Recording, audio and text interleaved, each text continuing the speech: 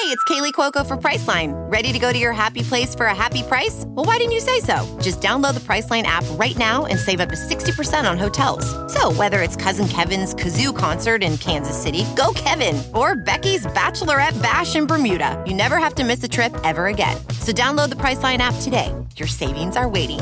Go to your happy place for a happy price.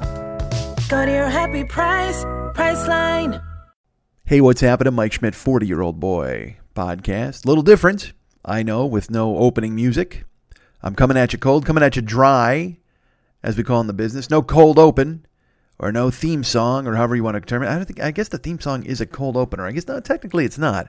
The cold open is before the theme song. That would be like, well, actually, I guess this is a cold open. Hold on a second. Let me double back and go ahead and talk about show business some more, because I don't know if you're aware of this. I have a fingernail in show business. I used to think I had a pinky in show business. Now I barely have a fingernail in, but it's enough for me to know that as I talk about this and I hear myself out, that this is a cold open without a theme song. It is also a show I've avoided doing. I didn't want to do this show this week. I didn't. So that's why we're doing this Wednesday night. I tried Monday. Well, fuck no, that's even a lie. I didn't try. I mean, in my brain, I kept telling myself to do it.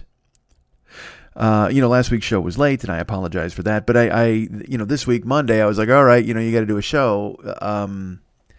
But after I had a weekend that made me not want to talk, made me not want to do a show, made me not want to do this show in particular. But, you gotta, because you're an adult. I'm 51 years old, and you process things and you deal with them and you work your way through. I guess I'm lucky in a way to have this platform, and I hope it doesn't come off as indulgent. You guys have been very cool, and you're always there for me when I have good things, bad things, and I don't want this won't turn into some maudlin festival. Mainly because there's only one person here. I can't see a festival happening with just one guy. That's not a festival. That's a one-man show, and that's what we've got going here. I didn't want to do the show. I avoided it, and I know you're thinking, well, what's different about that, buddy? You do it all the fucking time. Well, no, I've done a pretty good job of wrangling myself before last week, and it's. As you get older, time flies so fast. It just goes by, and it seems like Wednesday's here again. It just happened. I didn't expect it, and I spent a lot of the last 5 days overwhelmed. And I didn't think I would be, but I was. And also that comes from not having anyone. I can reach out. I can call people, I suppose. And, I walked outside. I felt the sun on my face. I threw cold water in my face. All things to register that you're still functioning. You're okay. Even though you're not on the inside. And again, and I'm not trying to trivialize. It's funny, when you talk about these things, you wind up getting into your own brain and going, well, are you, is this performative? Is this something that's constructive? I avoided doing a lot of this online because I don't see the point in doing a lot of this online anymore. And I know for some people it's cathartic and they want to do this sort of thing online. And fuck, who am I kidding? I'm doing this now, which is essentially my version of online. This is my own. I'm human Facebook right now. This is me. This is my Facebook post. This is my tweet. This is my Instagram story. And I'm lucky enough to have brought it to you for the last 11 years, through good and through bad. We dealt with a lot of different things, but the last 5 days were certainly tough and a challenge, and I didn't want to do this show. But as I said, you do things, and like I said, I'm not going to turn it into a big boo-hoo fucking festival. Although it might, who knows? I don't. Maybe I'm avoiding talking about what I want to talk about. Can you tell? Can you tell right now? I probably should have just had a fucking theme song in here. If anything, just to take the edge off for 35 seconds or 40 seconds or however long it is. But I'll recap. And it's funny. I always think, again, I see things through the prism of Facebook, or I see things through the prism of Twitch these days, when people are there and they see me and they hear me, and I got to realize that, again, this is job one. The podcast is where most people know me, and the podcast is where most people consume me and my product. And so I have to spell out why I'm, I've talked, I've avoided talking about the what I would call uncomfortable subject matter for long enough. And now, hey, here we go. Let's dive headlong into the thing I didn't want to talk about, things I didn't want to talk about, the stuff I didn't want to cover, the stuff I've been avoiding. Like I said, a rough 5 days. And certainly more rough for other people. Again, I don't mean to, hey, look at me, this grief. There were certainly people who were closer to the subjects I'm going to discuss. But this is my show, and we deal with me and how I feel. Last Friday, I did a video game Twitch. I do the Twitch stream. If you're not aware of that, I do it. And I was doing a Twitch stream on Friday afternoon, and I started at 3 o'clock. And usually, if you haven't been to the Twitch stream, here's what happens. I tell people to show up at 3 because I'm going to be playing God of War or some nonsense, and then people show up at 3, and then I wind up talking to them on screen for like 30 minutes. There's usually a 30-minute preamble before I even play a video game, which I'm very lucky because the regulars are people who listen to this podcast and they want to hear from me and they enjoy me talking. But at the same time, there are new people who pop their head in and go, hey, look, Batman, who the fuck is this guy? Why won't he shut up? That sort of thing, where I'm sure they're just looking in and, they're not interested in me or the things that I have to say. They're coming to watch Batman do a somersault and here's just me talking about fucking sandwiches. And they're like, what the fuck is going on with this guy, man? So, the preamble, whatever, the ramp up, whatever. I used to call this the ramp up on the show, but I would call it a preamble on Twitch because God knows language is important. So Friday, I'm on Twitch. And it's 3 o'clock. It's in the middle of the preamble. It's like 3:15. And I should say this. I talked about it on the podcast a little bit last week where I've been following very closely. I'm a Philadelphia Phillies baseball fan. And they are trying to sign one of the best baseball players in the league, in the world. His name's Bryce Harper. And there were just snippets of news coming out every day. And none of them said anything that was true, as far as you know. It was just rumors. I mean, nothing confirmed anything. He didn't sign anywhere. But so it was just that thing where he might sign here. He might not sign here. He likes Philadelphia. He hates Philadelphia. He likes cheesesteak. Fuck cheesesteak. A lot of that back and forth bullshit. But I immersed myself in it. And along with a fan of the show, Ruben, he and I will go back and forth a lot in the chat room of Twitch, and we'll talk about Bryce Harper. So it's this thing where I wind up attuned to it, and and it's just a constant thing. I check, first thing in the morning, I check the Phillies Twitter accounts to see where we're at. So I'm in the Twitch stream. And it's like 3:20, and I'm talking. I don't know what again. I'm talking. I could be talking about anything in the fucking world. I don't know what I was discussing. And in the chat room, I'll see things in the chat room, and then I address them on microphone. They can see me on screen, but I can see their chats. And so someone said, "Hey, Mike, have you been to Twitter?"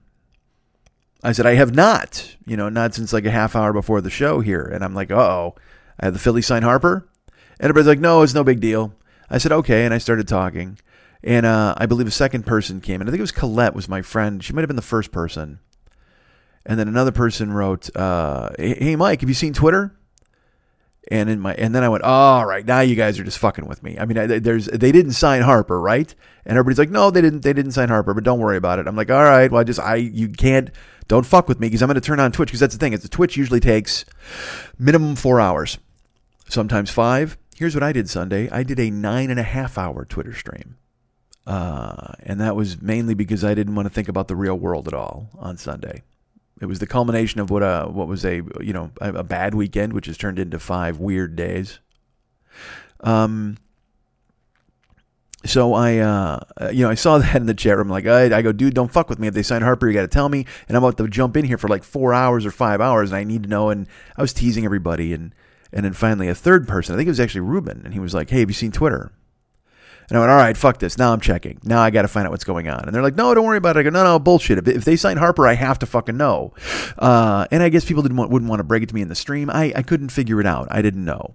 But I grabbed my phone and I signed in to Twitter, and I saw nothing about the Phillies up top, and I scrolled down, and so I go, all right, well, and I went to trending topics,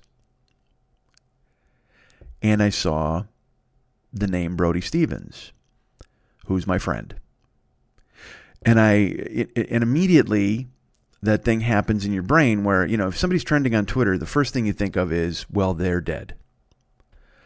Because it's always some celebrity. Whenever you see some odd celebrity, like if you open Twitter and Val Kilmer is trending, you're like, well, either he called somebody the N-word or he's dead. I mean, it's like you never ever trend on Twitter for a good thing. Nobody ever cures lupus and gets their name in the fucking the trending tweets. It's always because you got milkshake ducked and what the fuck.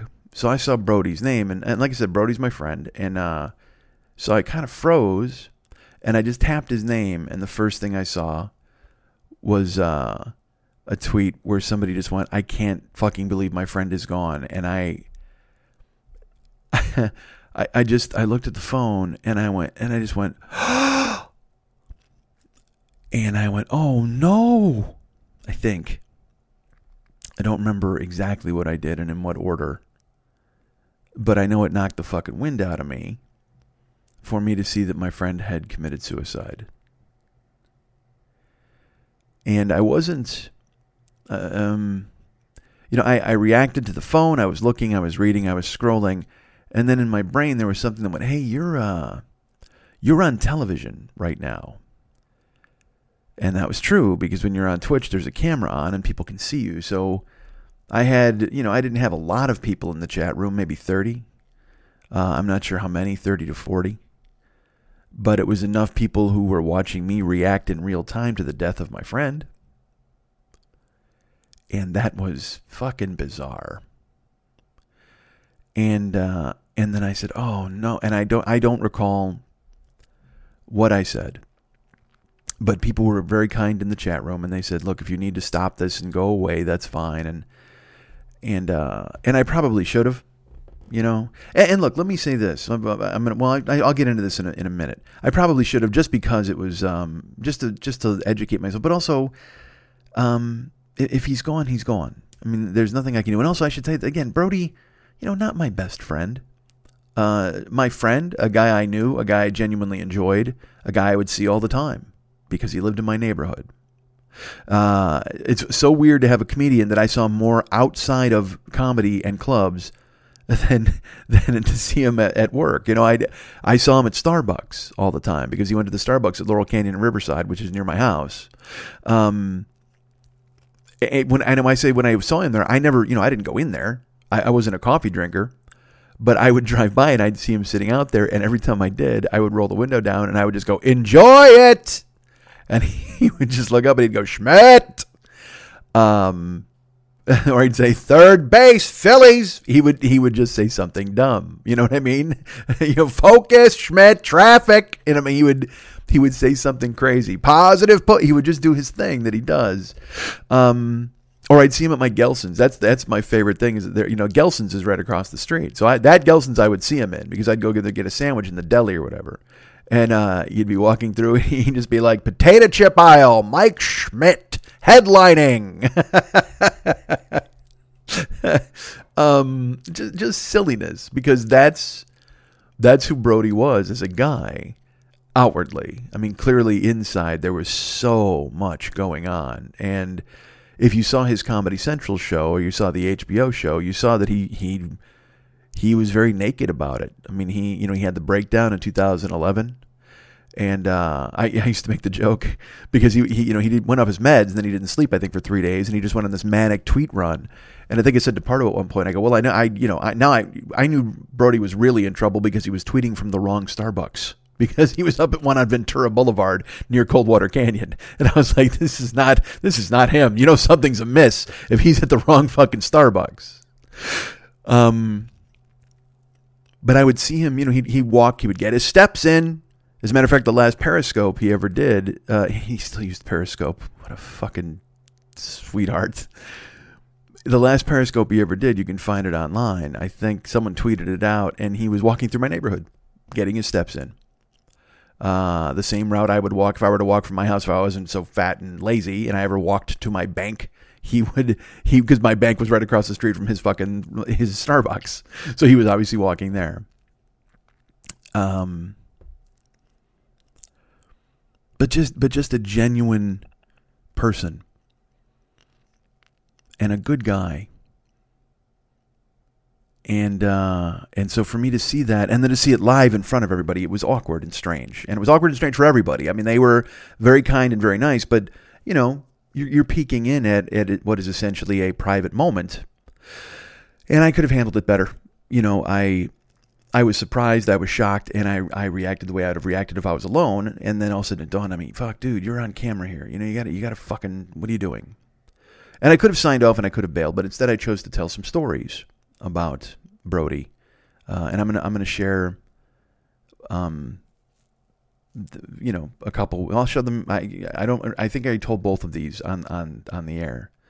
But Brody was he was a guy. Here's the thing. It was funny. Graham Elwood posted something on Instagram, and it was a tweet from it was like, you know what it was? It was Joe Madden of the Chicago Cubs. Because if you don't know anything about Brody, again, he was a comedian, but also he was a baseball player. That was his whole deal. He played at Arizona State, and he made friends with real baseball players, like guys who went on to coach in the majors.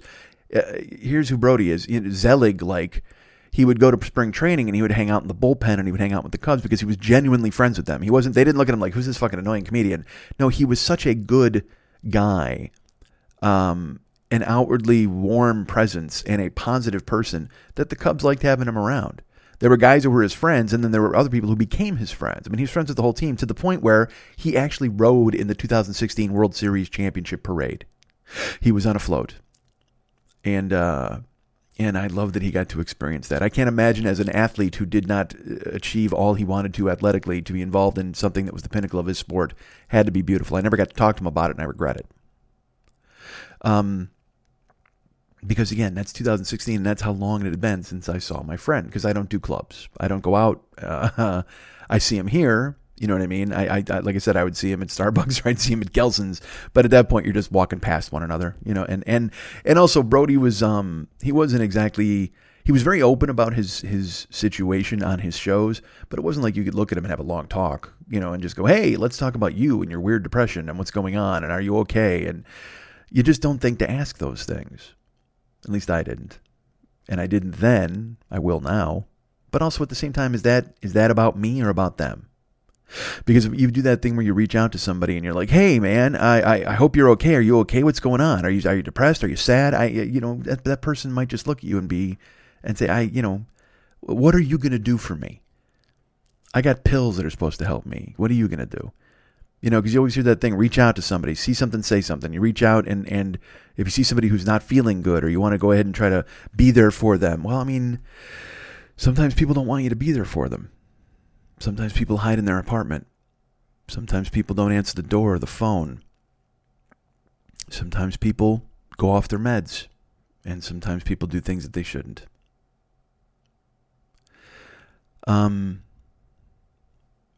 Brody, so Graham posted the video of the manager of the Cubs, Joe Madden, at his press conference talking about the camp. And then he said, and our friend Brody. And then he talked about Brody for a good, minute and a half, talking about how it had devastated the team, and they were looking forward to him coming the next week, and how upset they were to lose him. And Graham posted that video, and you don't. I knew Brody. I saw him at the grocery store, and I saw him in clubs, and I saw him crush in fucking clubs. But to see him spoken of on a national scale like that, in such glowing terms by somebody who wasn't really in his industry, it was amazing, and it made me feel great, but oh my God, also tremendously sad. So sad over the weekend. I couldn't figure out what was going on. I kept crying. And when I would think of him, or I would watch a clip of him, or I would see something, and it has to do with the other things I'll talk about here on the show, but because again, a weird 5 fucking days, a weird weekend. But I couldn't shake the feeling of this being such a loss. This being Brody, he was beloved. And that's what I wrote on Graham's post. I just said, Jesus, can you think of anyone at all in our industry, in comedy, who was more universally loved than Brody Stevens? I can't. Because there are people who will, and look, there are people who are admired and there are people who are respected. And there's certainly big names who are very successful. But you'll always find catty people. You always find backstabbers. You always find somebody who has something bad to say. I mean, it's a catty industry. Fucking entertainment. We're all scrambling in one big fucking crab pile trying to get to the top. And bitterness can creep in if you don't get the thing that you wanted. I was jealous of Brody. I was. I recognize that has to do with me. That's my problem. Nothing Brody did. He worked hard. I mean, and when I say worked hard, I mean, that's all he did. And I think... and now seeing what has happened, his whole thing was based on positive push and positive energy and pushing forward. I think a lot of that he did also for himself to make sure that he focused on staying alive. It wasn't a bit. That's the most amazing thing. You saw Brody, yes, positive push, energy. I'm a warm-up 818 till I die. That wasn't a bit. That's who he was. I mean, like I said, you saw him at Gelson's, you saw him at Starbucks, or you saw him in a fucking club, or you saw him in a bullpen with his friends or on a parade float. That's who fucking Brody Stevens was. And there's so much phony in what we do, and there's so much of a front you have to put up so you don't offend somebody who might be famous someday and could be in a position to give you a job. There's a lot of that, man. And, it's just like anybody's job where you got to be nice to the boss. You got to be nice to anyone because eventually they could be the boss. All that stuff is creeping around, and in comedy it's even worse because, you can get fucking whacked out of something really quick. Brody had a period a couple of years ago where he was having a real problem with these festival organizers because he toured with Chappelle. The guy did stadiums with fucking Chappelle and Burr and those guys, and then he wasn't getting paid, and he was the squeaky wheel. He went on Twitter and he talked about it, how they didn't pay him and they didn't give him any money. And I can remember thinking at the time, Jesus, Brody, this is fucking, you gotta watch it, man. What are you doing here? But then in my brain, I'm like, well, fuck, he's more successful than you are, so maybe he knows what the fuck he's doing, man.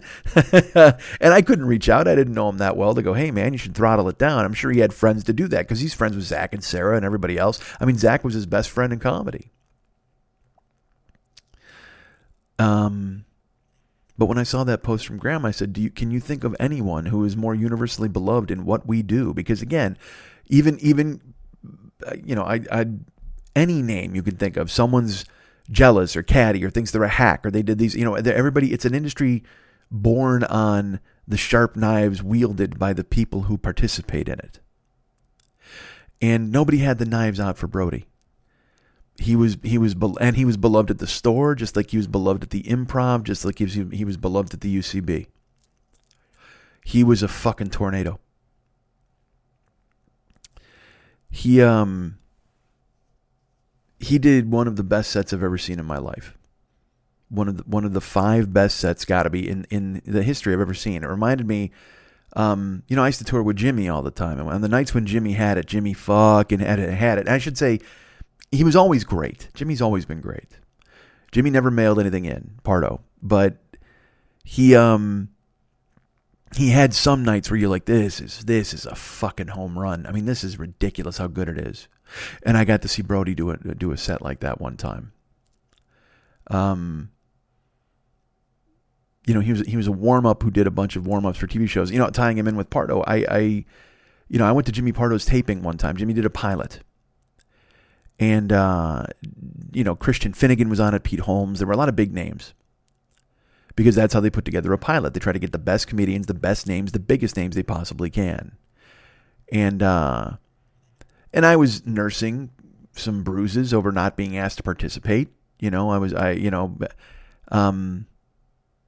Because, I did a thing where, like, I always wanted to kind of be in any Jimmy project, and it caused problems, actually. He would get something going on, and in my mind, I'd be like, is there a spot for me here? Is there a spot for me here? And it's like, now that I look back at it, I go, man, that was fucking greedy and wrong, and I probably came off like a real stiff prick trying to get myself into a fucking shoehorned project that he had for himself, and then what am I going to get myself, a writing gig or this gig? Whatever. But that night I was there. I was in the audience to support. It wasn't about that. I was there to have a good time and support my friend. And Brody did the warm-up. Because again, when you're doing a pilot, you want it to be the best it possibly can. So they went and got Brody, who was the best warm-up guy in the fucking world. Because that's a hard, thankless gig. And his relentless positivity always made it look fucking easy. So he's doing warm-up, he's hanging out, all that. So finally the taping ends. And there's this weird thing after, like any comedy show, at least. And look, when I say it's weird, I'm speaking solely from my perspective. Other comedians may not feel this. But when you haven't been involved in a successful show and you're floating around the periphery of it, you want to kind of hang out with all the comics, but they're all getting their shine. You know, they're all getting the rub from having done a great show. When we did Jimmy's one-man show, it was me and Pat and Jimmy. And when it ended, we're all kind of hanging around, we're greeting everybody and talking. And there's a room full of other comedians. And I know when I was one of those other comedians, I would always be weird. Like I didn't want to approach the guys in the show because I didn't want to look like I was stepping on their thing. But you had to tell them they did a good job, but you had to turn away and you had to walk. You know, you didn't want to hog their time, even though you're great friends. At the same time, this is their moment. You don't want to fucking intrude on it. But there's also that thing where you're like, hey, I'm funny. I can hang. I know these guys, and at least that's what I have inside of me. So that show ended, the pilot taping, and there was the thing where everybody's milling about on stage, and it's, you know, Jimmy and his agent they're talking, and I believe Pat was there with me, and Karen was with me too. There's my ex-wife Karen, and Brody, and Christian Finnegan, like I said, Pete Holmes, and I forget there were a couple of other real names, and they're all on the stage talking, and I'm not on the stage, but I'm lurking. And, you know, I'd like to talk to my friend Jimmy and tell him good job, but he's getting glad-handed by everybody. But also I'd like to come up and schmooze a little bit like I'm a comedian, because there's that thing inside you where everything's a green room. You want to bust balls. You want to have fun. You want to trade. And also there's a look at me involved in what I did. I wanted to meet Christian Finnegan and Pete Holmes. I had met Pete Holmes once before, and it's not that it didn't go well. It didn't go. He and Chelsea Peretti had a conversation in a green room when I was standing there, and they acted like literally I was invisible. The two of them they had inside jokes, and they were going back and forth. And, you know, Pete was sitting on the couch next to me. She was sitting on the couch across from him, and I was there, and I was not in the loop at all. I wanted to be like, hey, I'm on the same show. I'm funny. I mean, I can probably trade with you guys and have some fun. Let's go back and forth. But they had such a shorthand, and they were such good friends already. There was no way I could just burst into the conversation. And I would have liked to have been included, but I wasn't. So then seeing him there at the taping, I thought, oh boy, it's going to be the same kind of thing. And I don't know Finnegan at all, you know, and these are funny dudes. And I was lurking, and Brody saw me, and he just goes, Mike Schmidt. And I'm like, and I just pointed at him, and he comes over to me, and he goes, come on. And he goes, what are you doing over here? And he brings me up on the stage. And I didn't talk to Holmes. He had walked away, but I talked to Finnegan a little bit, and then, wound up getting to Jimmy, but I was included. The fourth wall had been broken because Brody had come over to grab me and bring me up on stage, essentially saying, hey, you belong up here too. Even though I wasn't in the show, he could see that I was kind of lurking, and he took that step rather than just, you know, saying my name or he came and got me. He brought me up on the stage. And it was, look, he probably didn't think anything about it, but for me, I was like, that was a really fucking cool thing to do. Because I was, I will admit, I was jealous, and I didn't know what to do, and I was a little weird, and I didn't want to just insinuate myself, and that's, he didn't think twice about it. That's who he was. When I say I saw him get to do one of the most amazing sets I've ever seen, there was a show that Matt Belknap used to book at, it was called See You Next Tuesday. It was on out because Comedy Death Ray was the show. For a while, Comedy Death Ray was the comedy show in town, and it was the early Tuesday show at the UCB. And then after it, Belknap would do another stand-up show called See You Next Tuesday. See You Next Tuesday is the show where I performed with Robin Williams. He did a drop-in, and he asked Matt if he could go up, and Matt said yeah, and Jeselnik was the fucking MC, and Jeselnik did me a solid again by letting me take out Robin Williams because I had to follow Robin Williams. So Jeselnik, in between Robin Williams and me, he was the MC, and he could have done 5 minutes on Robin Williams, but I had asked him backstage if he would mind if I did it, and he said cool, and he let me do it. And so I got to make fun of Robin Williams. I got to get that shine. I got to get that heat. And that was a great thing that Jeselnik did for me. And, as I say these things out loud, I wonder more and more why I'm not back doing the thing that I love. Brody did a good thing for me, and Jeselnik did a good thing for me. These are people who reached out and helped me. And these are small gestures, certainly, but they meant everything to me at the time. So I was at See You Next Tuesday, and I can't remember if I was performing or I just hung out after Death Ray. I might have done Death Ray and hung out for Matt's show. But regardless, Brody was closing See You Next Tuesday, and I wanted to watch. So, it was a great show. It's the UCB, of course, and everybody's doing great. And then they bring out Brody to close it, and Brody walks on stage. Well, first they start playing a song. There's a song I had no idea what it was, but it's just a guitar riff. This chimey guitar riff almost sounds like U2. And it's real bright. You know what I mean? It's not sinister. It's just a bright. And Brody walks on stage, and he just paces. He literally walks out on stage, and people clapping or whatever, and they sit down, and the whole song is playing. Ding-a-ding-a-ding-ding. And he walks around the stage. Clearly, he has told them to play this song. It wasn't because everybody else got theme music, but he's letting this music go. And he walks around, and finally he sits down. And there's a part in the song where the drums kick in, and Brody just starts to drum along with the song. And this was the thing Brody used to do. He'd bring drumsticks everywhere, and he would do this drumming thing. And I remember I used to think to myself, I'd be like, this is the goofiest fucking thing. Like, why is this even a thing? But then you watch him do it, and you're like, oh, that's why, because it's fucking awesome. And so when you watched him do it, because sometimes I thought it was stupid. I mean, look, I'm not going to lie to you. I'd see Brody. There were some nights I didn't get it. I'd just be like, all right, you're just banging your head into a fucking wall here. But then the nights where it fucking worked, and more often than not, it fucking worked. The nights where it worked, but I would still not understand how a guy could just yell out his area code and get laughs.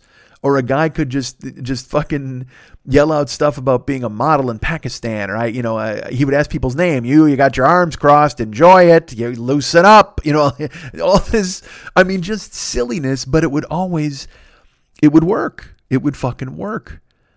And I remember being puzzled by it. And like I said, when I say jealous, I mean just like I'm like, how can he get laughs doing that? Like I would kill to just be able to walk out and get laughs being that person, just saying anything. And as I've grown as a performer over the years, I can see it was because there was sincerity in what he did. Again, like I said, it wasn't a bit. That's who he was. And so he would just fucking barrel through doing it, and eventually he was going to wear you down. He was going to crush that fucking room, and he did it. He just did it. So he sat down and he drummed. And again, it was that dumb thing where I was like, I don't know why this is working, but for me that night, it was working. And he let the whole song play. The whole fucking song. And then he got up and he did that, the whole bit again with the where you from, who are you, what's your name, where'd you go to high school? And he would say the name of somebody who went to your high school, like an athlete. And I know it sounds silly. And the sum of its parts all broken down sounds ridiculous. But when you put it together and coming out of his mouth and the way he carried himself, I mean, he fucking destroyed. I sat there transfixed. I couldn't believe it. I texted Jimmy when I left. It was like midnight because he did over a half hour. He might have done 35 minutes or something.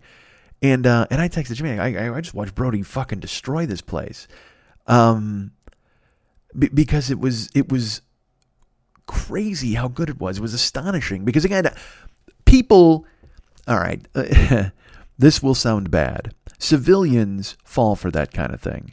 Civilians can see a guy yelling his area code and just being a silly, goofy character, and they might not know how to interpret it, but they'll laugh, just whatever. Brody used to have a great line where he'd say something, and then if it didn't get a laugh, he'd repeat it, and he'd go, I should get a laugh on cadence alone. And he wasn't wrong, because the way he was delivering things. It's when everybody says the hard K sound, or if you do a sing-songy delivery, like there's tricks, but he would crush it. So when civilians would fall for it, in my brain I would just be like, well, of course they did, because this is a trick. But comedians, we're cynical. We're a cynical lot, and we see this. I know what you're trying to do there. Oh, I see what you're doing. Okay, I see the angle. I see what you're doing here, what you're working.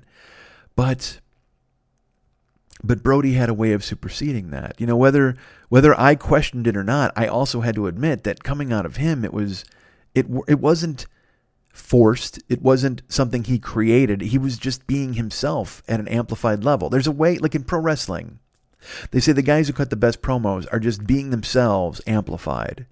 That's why Stone Cold Steve Austin caught on. When they brought him in, they tried to make him like the fucking ringmaster in some places. And they gave him a personality, all these weird, dumb fucking things. But when he just got to be Texas asshole and got to talk a bunch of shit, that's when he fucking went through the roof. That's when fans identified with him because they believed him. And people believed Brody. And you were right to believe in Stone Cold because he was living his gimmick just louder than he normally lived his life. But that's who he was. He was the Texas rattlesnake, just a fucking shit kicker from fucking Texas who could beat your ass and talk shit. That's who he was. And he just put it on fucking blast. Well, that's who Brody was. I heard a description of him. Someone said that he was like a jock doing performance art. And that's a really good way to describe it, because he was a jock through and through. I mean, he would, even on stage, he'd do batting stances and make you guess who he was doing. He'd run through a bullpen on stage. He'd show you, leg kick, important, shift the weight, lean forward, wait for the sign. I mean, and you're like, why is this working? I don't know why this is working, but it was fucking working. It was working because of him, because sheer force of will, because his personality was just that big and it was genuine. I think that's more than anything. He was an original. He was genuine. Because look, a lot of guys work the crowd.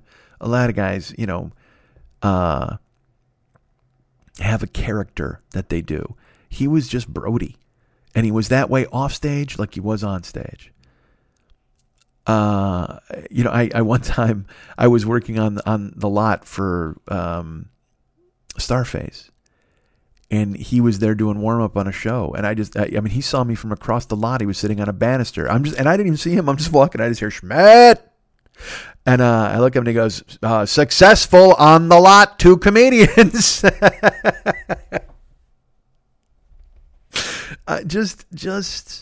Just magic, just silliness. And he was, like I said, he was like it all the time. He was that guy.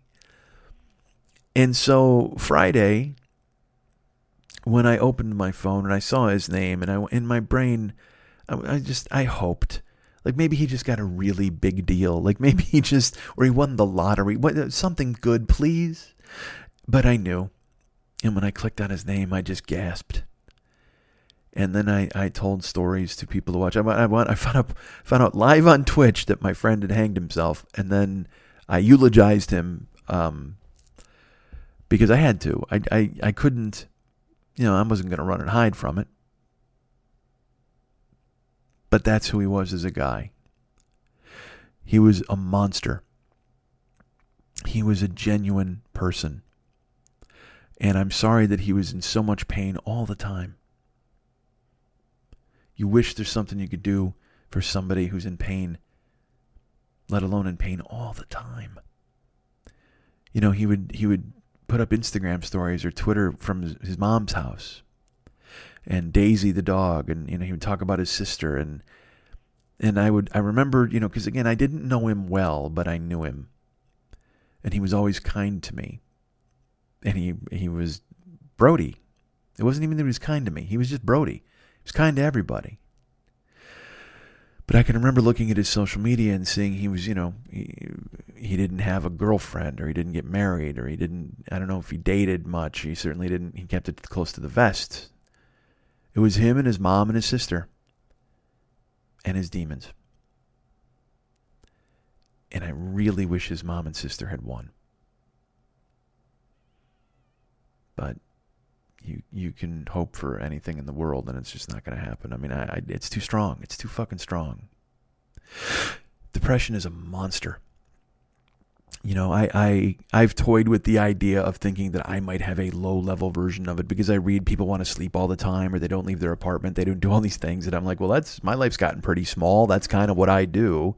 I don't go to clubs. I don't do those things.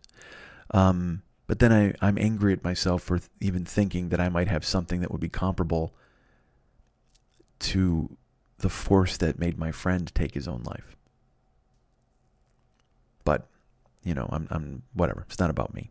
It's about him. And I will tell you right now, if you've not seen the Comedy Central show, find the episodes. because not only is there a lot of funny, but there's a lot of poignance. As he, there's a great shot where he's finally back on his meds and he's with his mom and his sister and he's got a bow tie on. He looks beautiful. I mean, he just really looks regal and good. I mean, he just was that guy. Carried himself like an athlete. Always. And you see him talking about basically talking about his demons. There's shots of him in his room, and he's like, I don't know why I live here. And I've heard some things, after the fact about why this might have happened, and, he had gone off his meds for reasons, and, I've talked to some people, and I don't, it doesn't matter. It's like when Prince died, I told you my friend Max was like, who cares? He's dead. Doesn't matter. And he's right. I don't give a fuck if it's fentanyl or a noose or you fell down a flight of fucking stairs. Doesn't matter. You're gone. And it's terrible. It's just fucking awful. And certainly there were people who he meant more to, and there were people who were close to him, and there were people who loved him and saw him every night. I mean, the guy closed at the fucking Comedy Store every weekend. Friday, Saturday, he would be the closing act in the main room. Name on the fucking marquee. And people would wait to see him, and they'd meet him, and they'd talk to him, and he'd become friends with them. And he was the guy who lit up and touched all of the lives around him. But the light inside him was dead. And it finally got put out on Friday. And it's terrible, and it's awful, and it's a tragedy because, I talked a lot about it on the show, that you should spread joy. You should just be happy and be kind to people. I said on the show, I said this, I've said it on here and I said it on the Twitch thing. I said, this world is a fucking wood chipper. If you've got a chance to give somebody a hand up when they're down, you do it. And that's the kind of guy Brody Stevens was. He couldn't take anybody else's hand to let himself get pulled up. And that's a trick of the mind. That's a disease. Depression will fuck with you in ways that you can't even fucking think about. I've read more and more about it over the past 5 years, 6 years, just to try to learn. Like I said, even if I have a fucking pictogram of it, I just want to understand it. But one thing I will never understand is what happened with Brody. I don't understand how you could be so. What trick of the mind can lead you to think that you want to go away, that you don't want to be here anymore? But also, I don't face that kind of tremendous sadness. I don't see that kind of bleak future. I don't think terrible things. There's always a reason for me to get up in the morning. There's always a reason for me to move forward and do stuff, whether it's a book I haven't read or it's a song I want to hear or a show I want to do for you guys or an email I want to answer. Well, hold on. Let's take that one off the list right now. There's never an email I want to answer, but my point is I always have a goal, whether I'm going to the gym with John or I'm even if it's something as simple as I'm going to eat somewhere later that I like, which unfortunately rules my life a lot more than it should. But I don't understand the idea of leaving this world. I don't. I also don't think it's selfish, and I don't think any of those things. I think it's a terrible tragedy that someone feels that they have to kill themselves, but if they're in that much pain, I can't be the one to tell them that they can't do the things they need to do to fix that. It's selfish for me to think that my friend is gone and to wish he was still here, when in reality, when he was here, he didn't like it here. He tried. He did everything he could, but his mind got the better of him and took him out. And that's a fucking shame. And it's a loss for comedy, and it's a loss for the world, because he was kind to people at Starbucks and Gelson's as well. He was kind to people in neighborhoods, and he was just a nice, powerful, positive presence. And I'm going to miss him. And I think the whole world is, on some level. Certainly every comedian I've known is going to miss him, because Jesus fucking Christ, I have never seen the kind of outpouring. I mean, we're talking, it's a week now. It's just about a week. And there are people who still, social media, they can't, now it's, it struck them down where they're not going out and they're sad and they're crying. And it's just a chain reaction, because if you can see it happen to him, maybe you've got that and living inside you, you think to yourself, well, what if that can happen to me?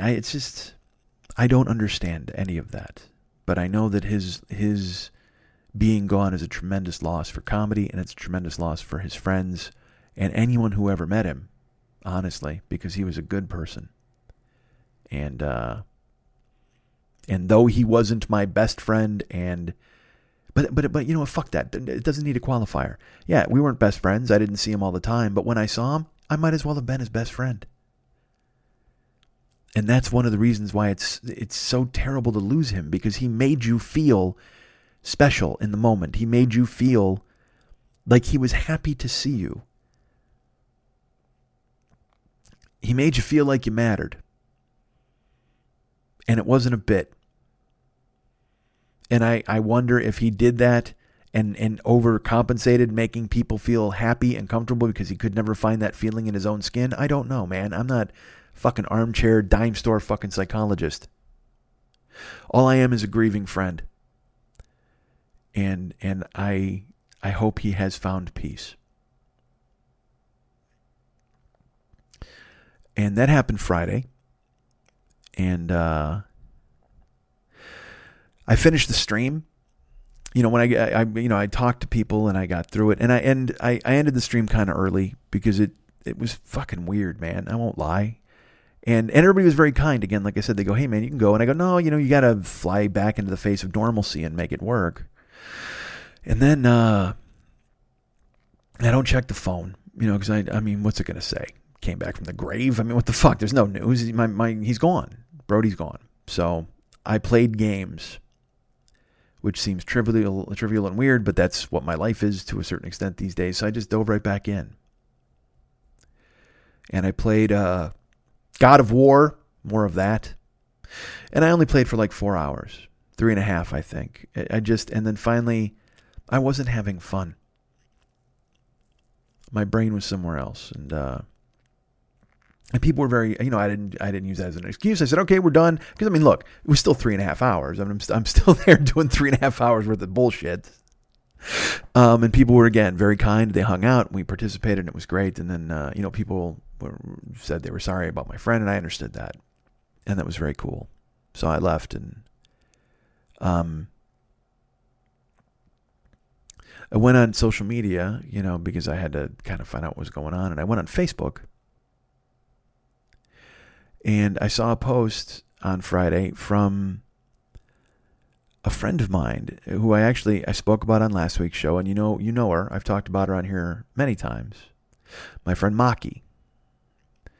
And I told you I'd do Maki Mondays, and I think I actually referenced her last week because I talked about her big fucking couch that I could not stop falling asleep in. Like I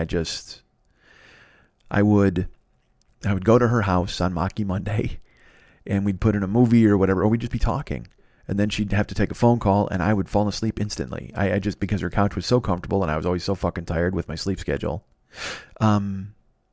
But then one of her cats would come over, because all of her cats had claws, and it would claw my leg, and I'd wake up. I went online, and I saw my friend Maki from Maki Mondays, and she posted, I'm going into hospice. Please include me in your thoughts and prayers, and then some other note. And I was already reeling. And I saw this on Friday, and I wrote her immediately. I texted her and just said, Jesus, Maki, I just saw your post. What can I do? Because let me tell you this, my friend Maki, she's been dealing with this for a long time. Okay. I'll tell you my history with Maki. She's my friend and has been my friend and been a listener. Started as a listener. And then started to write me. She wrote me in like 2009, 2010, and we exchanged notes on social media back and forth. And she was always very kind. She liked the show. And whenever I would say something, she would pop in and she would give me advice on something. Or if I had a poll, like when I talked about John Cougar tickets with my wife, and she would always write me and go, "You should do this," or "Here's my vote."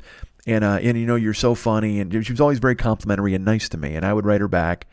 And honestly, I went back and looked at the history of our correspondence this weekend, and it's a little embarrassing because, I try to reach out and write everybody, but also sometimes it can sound like a form letter, and I don't mean it to do that. But sometimes when you have to answer 20 emails in a day, you can wind up saying the same thing, and But that was early in our correspondence. I saw that. And, here was a funny thing. She wrote me in, I think it was February of 2013. And, she wrote about the show and how it made her laugh and some things. And I didn't get to answer that note. And then 2 weeks later, was a show called Almost, which is when my wife wound up leaving me, and I did that show. And she wrote me a note that week and said, "Hey, look, I'm devastated. I'm crying here with you. I hope you're okay." And very nice. Reached out.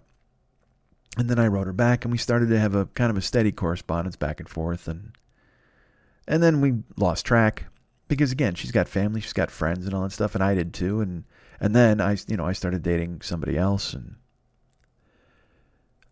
then when I was dating my ex, she wound up having a cancer scare on her face, where she was going to have to go in and get a biopsy done on a she had already had it once, and she was going to go in and get a biopsy done to see if they had something else they had to take care of. Well, I talked about it on the show, and then Maki wrote me. I hadn't heard from her in a while, and she said, "Hey, listen, I understand exactly what Jill is going through. I'm currently dealing with stage 4 cancer.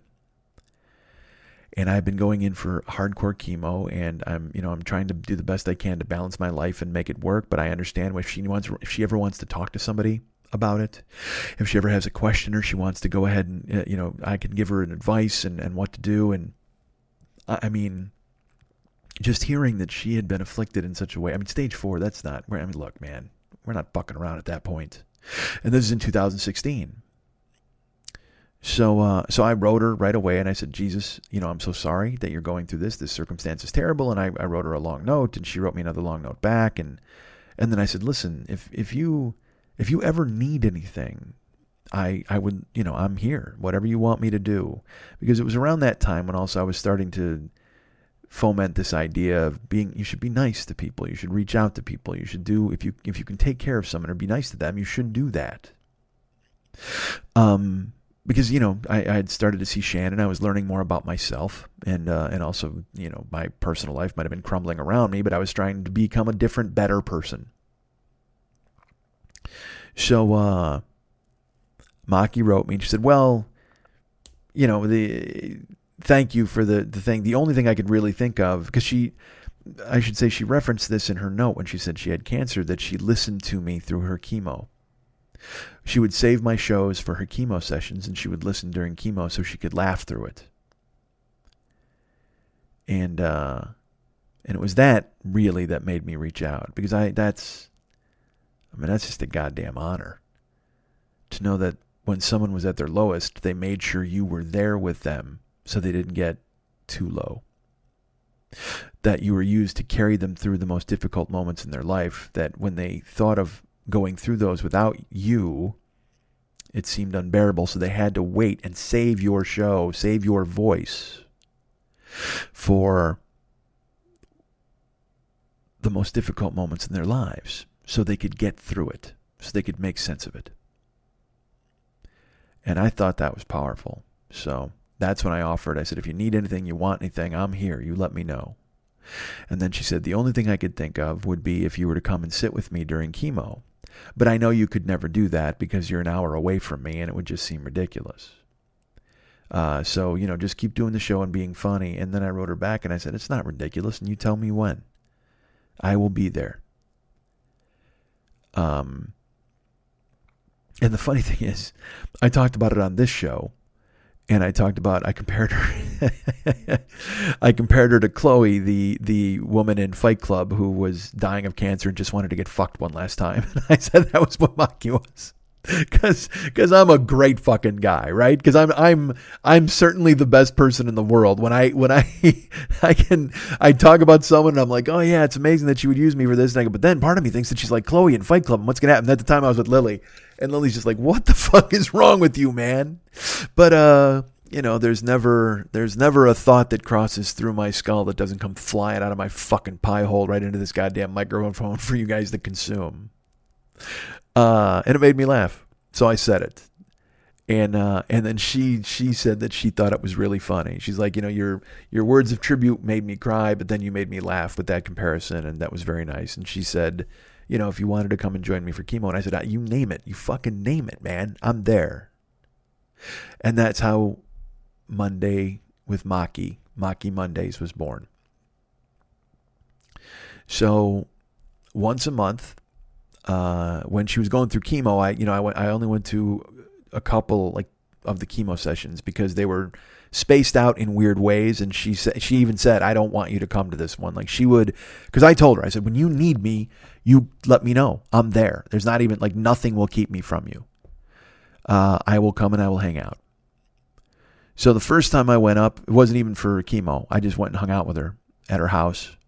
And I met her nephew and her brother. And I met her boyfriend, Armando, who's just a good man. And you have to come home and see who's this weird fucking dude in my house. You know what I mean? It's just, it to me, if I was a kid, and I came home and Steve Dahl was in my house hanging out with Lenny. Yeah, it's that, some guy from the radio who we fucking listen to all the time. It's just, it's a different era. It's a weird thing. But Armando was just a gentle and kind man who completely understood.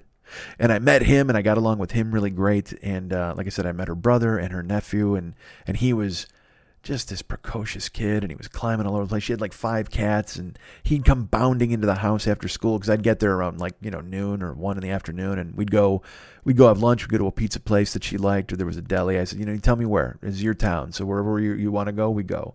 So there was an Italian deli, and we'd sit in the sun because she wanted to be outside.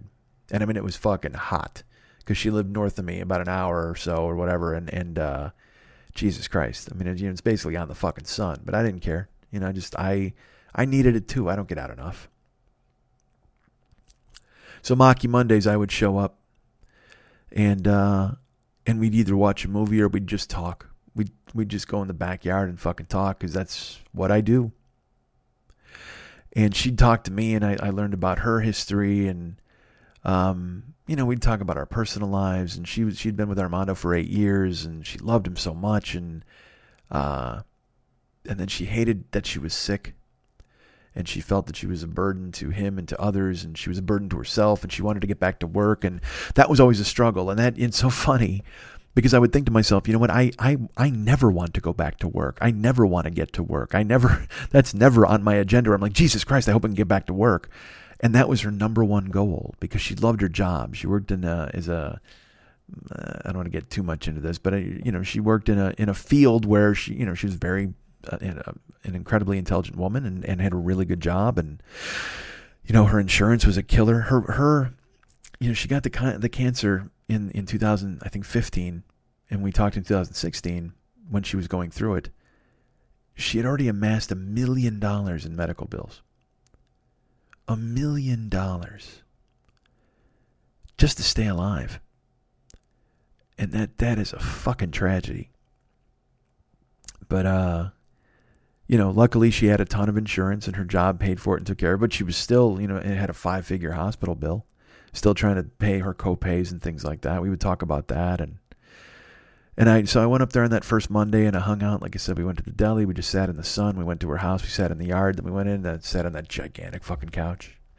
And it was just a friendship. And it became a routine thing. Mondays, I'd just text her. I go, what Monday works this month? And I would go to her place and we'd go eat lunch, and then we'd hang out for 4 or 5 hours. I'd be 5-6 hours, whatever. I'd leave. I'd get there at 1. I'd leave around 7 or 8. Sometimes Armando would get home and he'd bring dinner home, and we'd have dinner as well. And it was just a friendship. She was just a lovely woman who was going through a terrible circumstance, and I just wanted to be part of it. I would go up for chemo, and I only went up a couple times for that. And she even said, it's so sporadic, and also they put her on really powerful chemo because this thing would come back with a vengeance. She would fight it off and would be in remission. She'd be fine.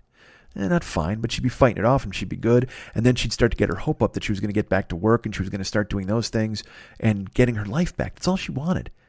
She's 50 years old. She's my age. All she wanted was her life back. Literally, like I said, the normalcy of going to work. I would imagine the normalcy of just waking up in the morning and being able to take a fucking shower and not have your skin feel like it was being pierced by goddamn spikes and needles and your whole neural system alive with fire because they're putting poison in your veins to keep you alive. They're killing you to keep you alive. But it's a necessary evil. And she lived for her cats and she lived for her nephew. Who she couldn't wait. She would read to him. He'd bound in and she'd give him an iPad and they'd draw and they'd play games and I'd look at the games and we'd all jump in for this, mazes. She was doing everything she could to experience every moment of her life. And we talked and it was frustrating for her because she just couldn't completely be well. So I would go for Maki Mondays and she'd make me watch Guardians. She made me watch Guardians of the Galaxy, which I hadn't seen and I had no interest in seeing it, but she showed me and now I was like, Jesus Christ, that was really good. You win, And we would talk about, her past relationships. We'd talk about her relationship with Armando and how she was so happy that he had come along. And, we'd talk about my relationships. We'd go back and forth and we started to fill each other in on every aspect of our lives. Because it was just the normalcy she needed. She didn't need to be pitied. She didn't need to be told. I think that's one of the reasons she chased me away from the chemo. Is I went a couple times, and it wiped her out. I'd take her home and she'd be wiped out, and she would genuinely apologize, and I would say, you don't have to apologize. She'd, no, I'm sorry. I'm so weak. I can't do anything. I can't stand up, and I know this is boring for you, and I'd go, look, it was just like the same thing when she said, hey, man, I know it's just a dumb idea that you'd come an hour. No, fuck that. I'm there. I'm here. And she'd apologize for the chemo, and I'd say, you don't have to. I know what you're going through. That's why I'm here. I came to do this. I want to help. I want to be a part of this. And was there probably some guilt on my end, trying to make up for the fact that I wasn't there for my wife's chemo all the time? Yeah. I won't lie. Did I look at it as a way to right some past wrongs? Certainly. But overall, I just wanted to help a new friend. So I would go spend time with her. She'd chase me away from the chemo. Again, she thought that was a good idea. But then after two of them, she was like, nah, this is because she spent most of the time apologizing, feeling weird. So I would just go up for Maki Mondays. We'd get some lunch, we'd hang out, we'd talk. And that was the best part. She could talk just like I can. She would talk forever. She had stories and, stories of costume parties or, all these, anything that was normal to her. She was so happy to be normal, so happy. It wasn't like a reflection on a past life. It was just her standing at the starting line, waiting for it to get going again. She never looked at it like, my life is over and this is me taking trips down memory lane. She was like, this is what I love to do and I can't wait to get back to doing it.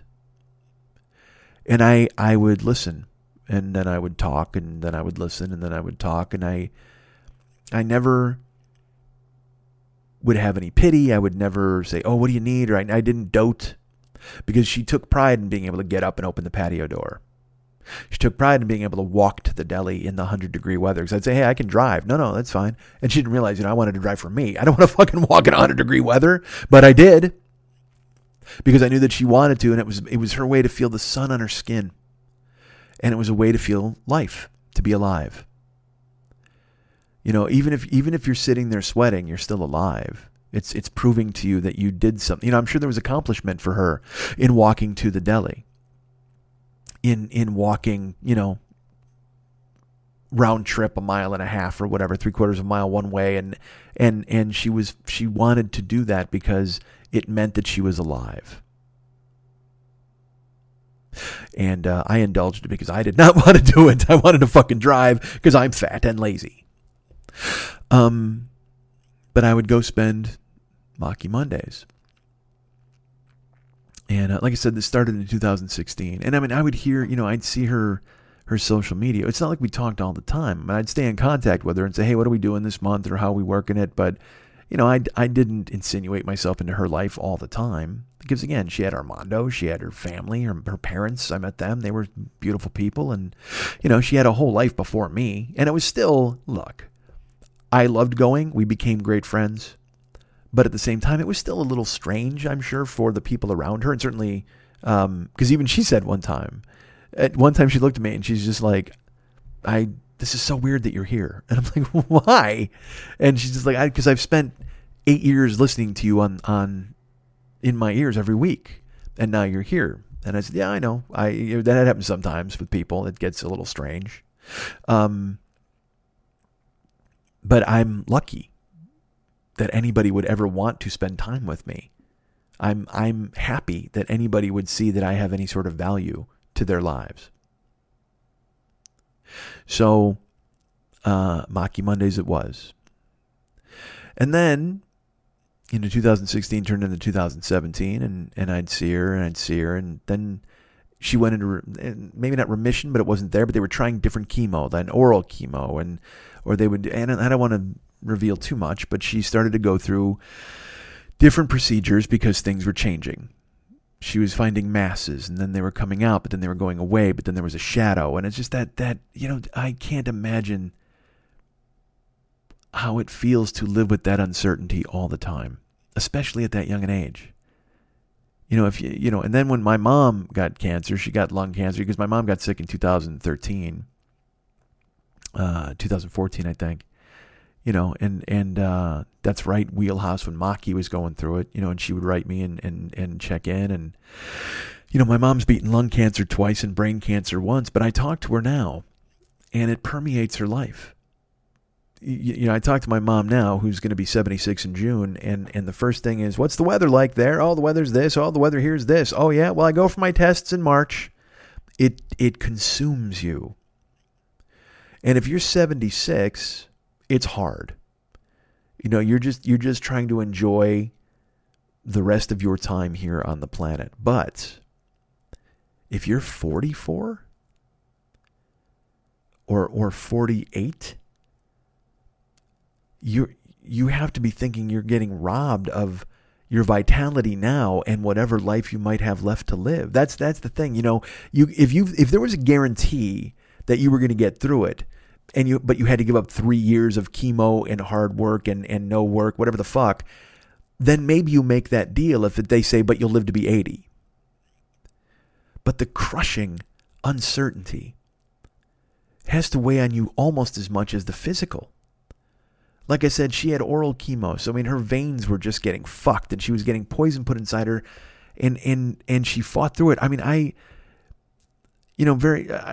spent time with Maki, and we didn't talk about it, at length. We talked about it every time I saw her, but she, sometimes she'd start to talk about it and she'd choke up, and then sometimes she could just deal with it matter-of-factly. It would hit her differently at different times, and I could listen, and I could go, yeah, this is awful, and I'm sorry, and then Armando would come home and hug her, and everything would be okay, and until the next day, or the next treatment, or the next time they found a mass.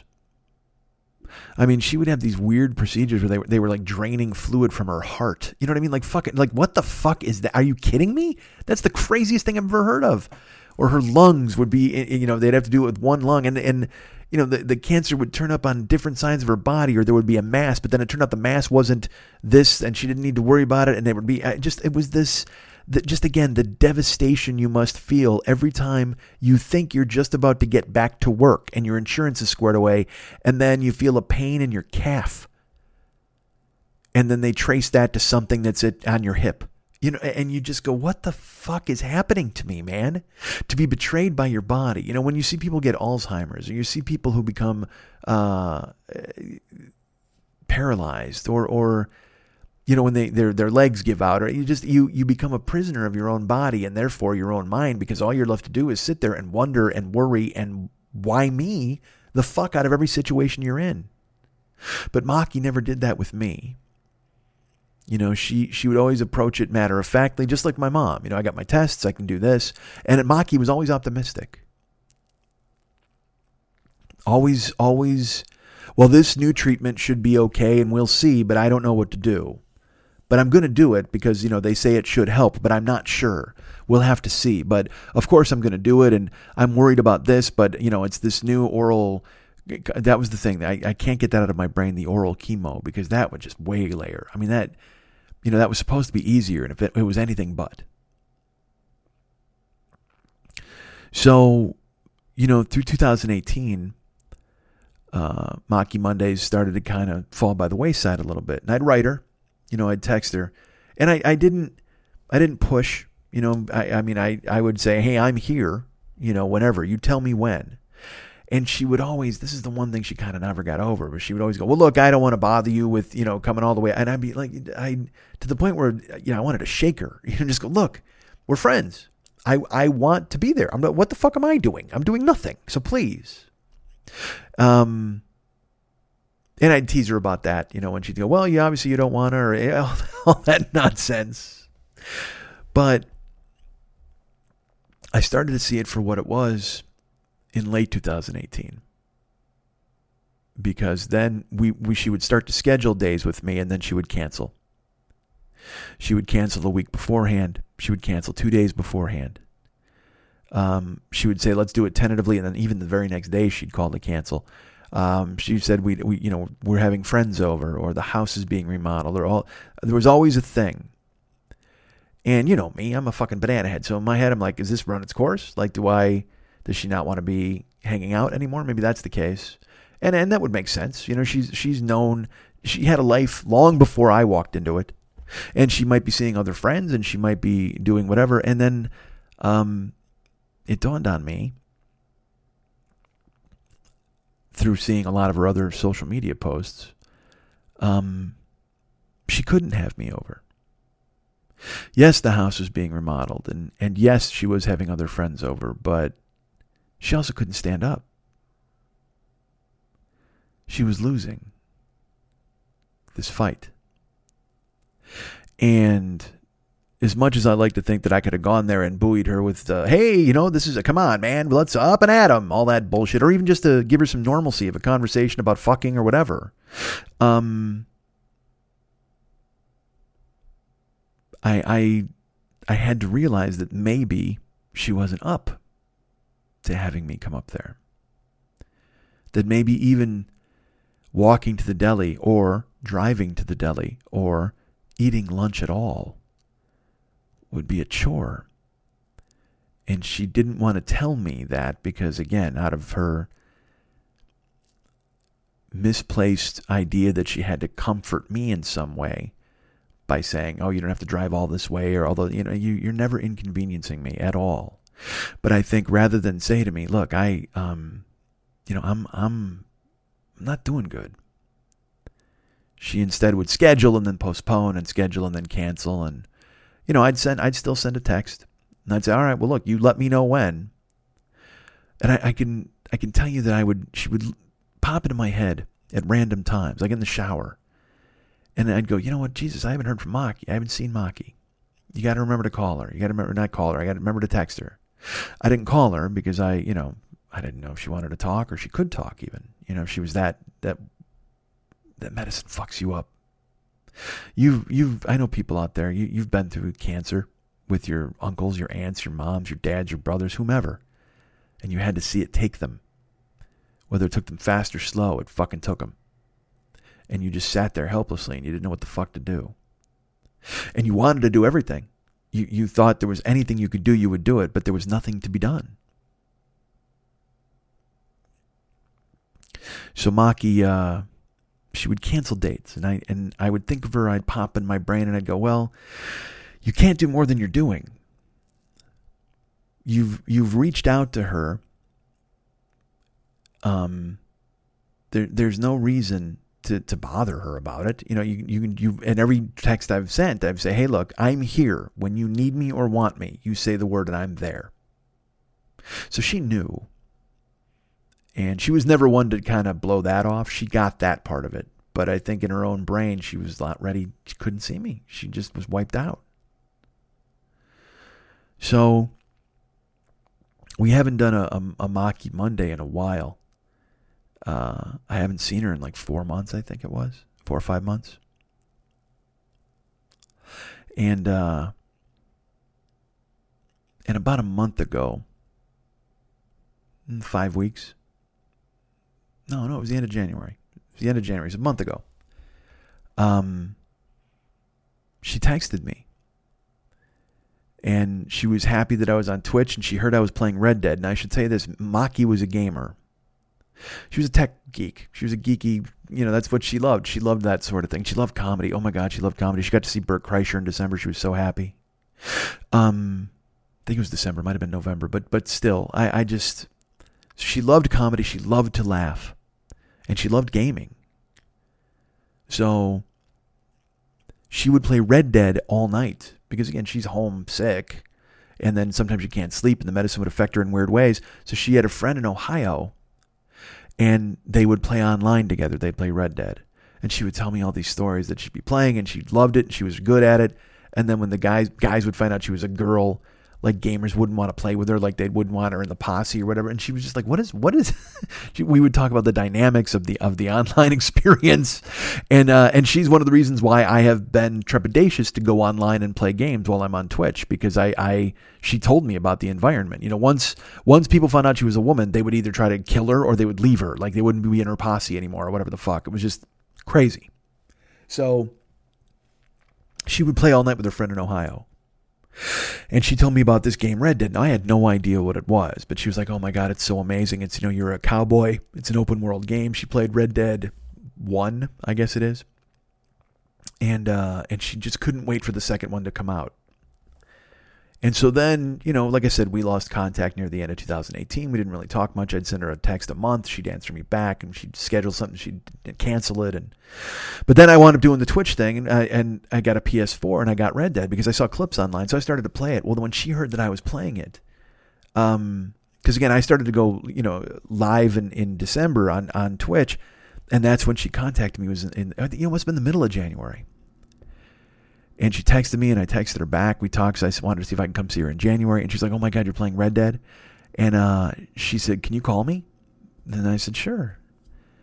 And this was, like I said, middle of January, maybe near the end. And I called her, and we talked for 3 hours. And she told me that, she was sick and wasn't feeling great. And she said, you know what, we were remodeling the house and there were friends over and stuff, but at the same time, I just wasn't up to doing anything. So I was right in what I had thought.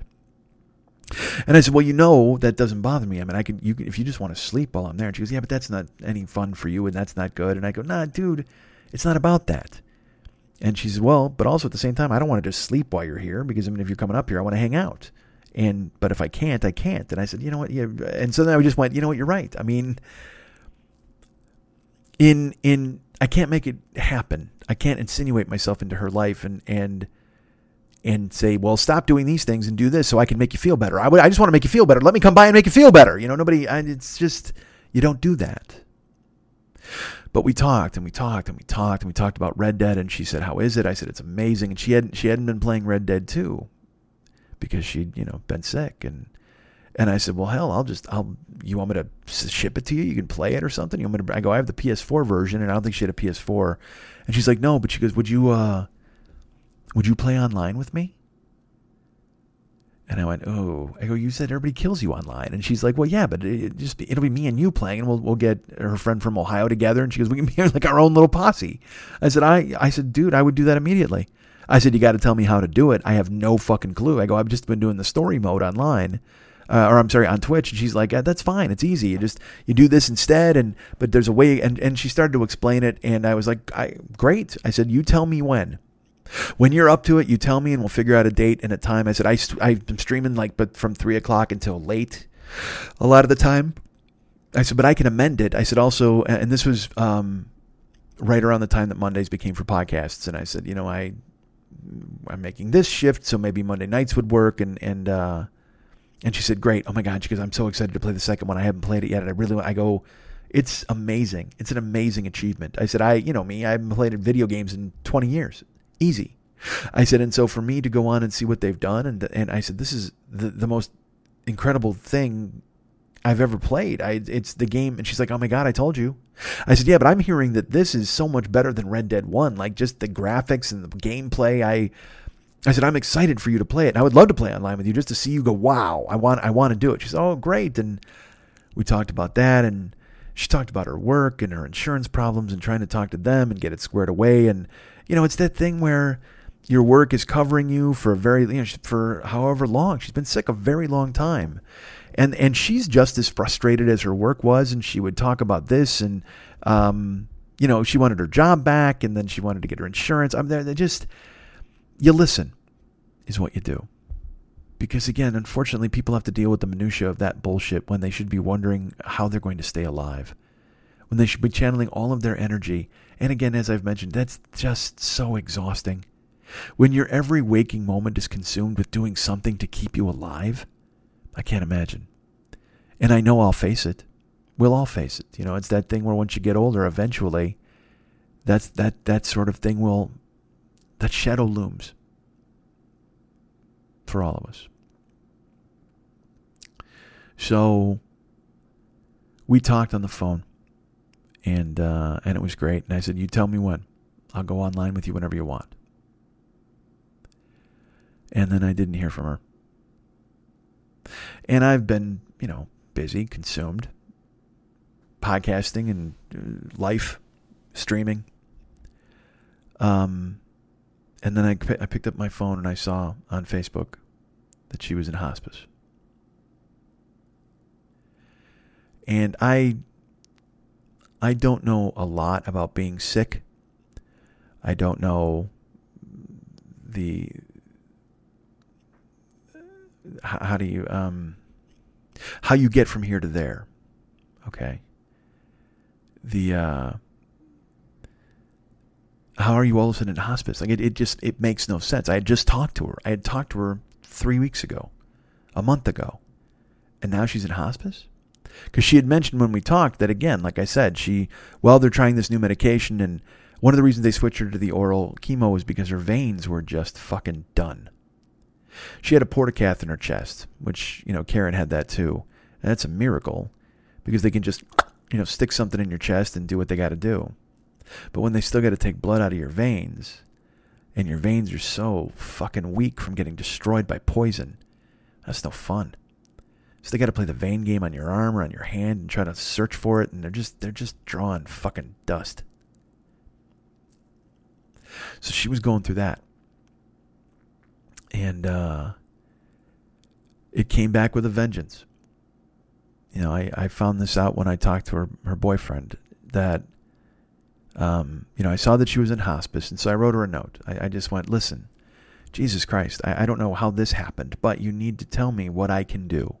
I said, if you want to Red Dead with me, you want to play online with me, you want me to come down there and play with you, you want me to come read to you, you want me to laugh with you, you want me to breathe with you, you want me to sit with you, you tell me and I'm there, whatever you need.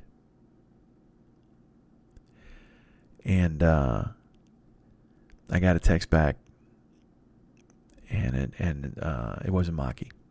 It was her boyfriend, Armando. And he said, hey Mike, I got your note.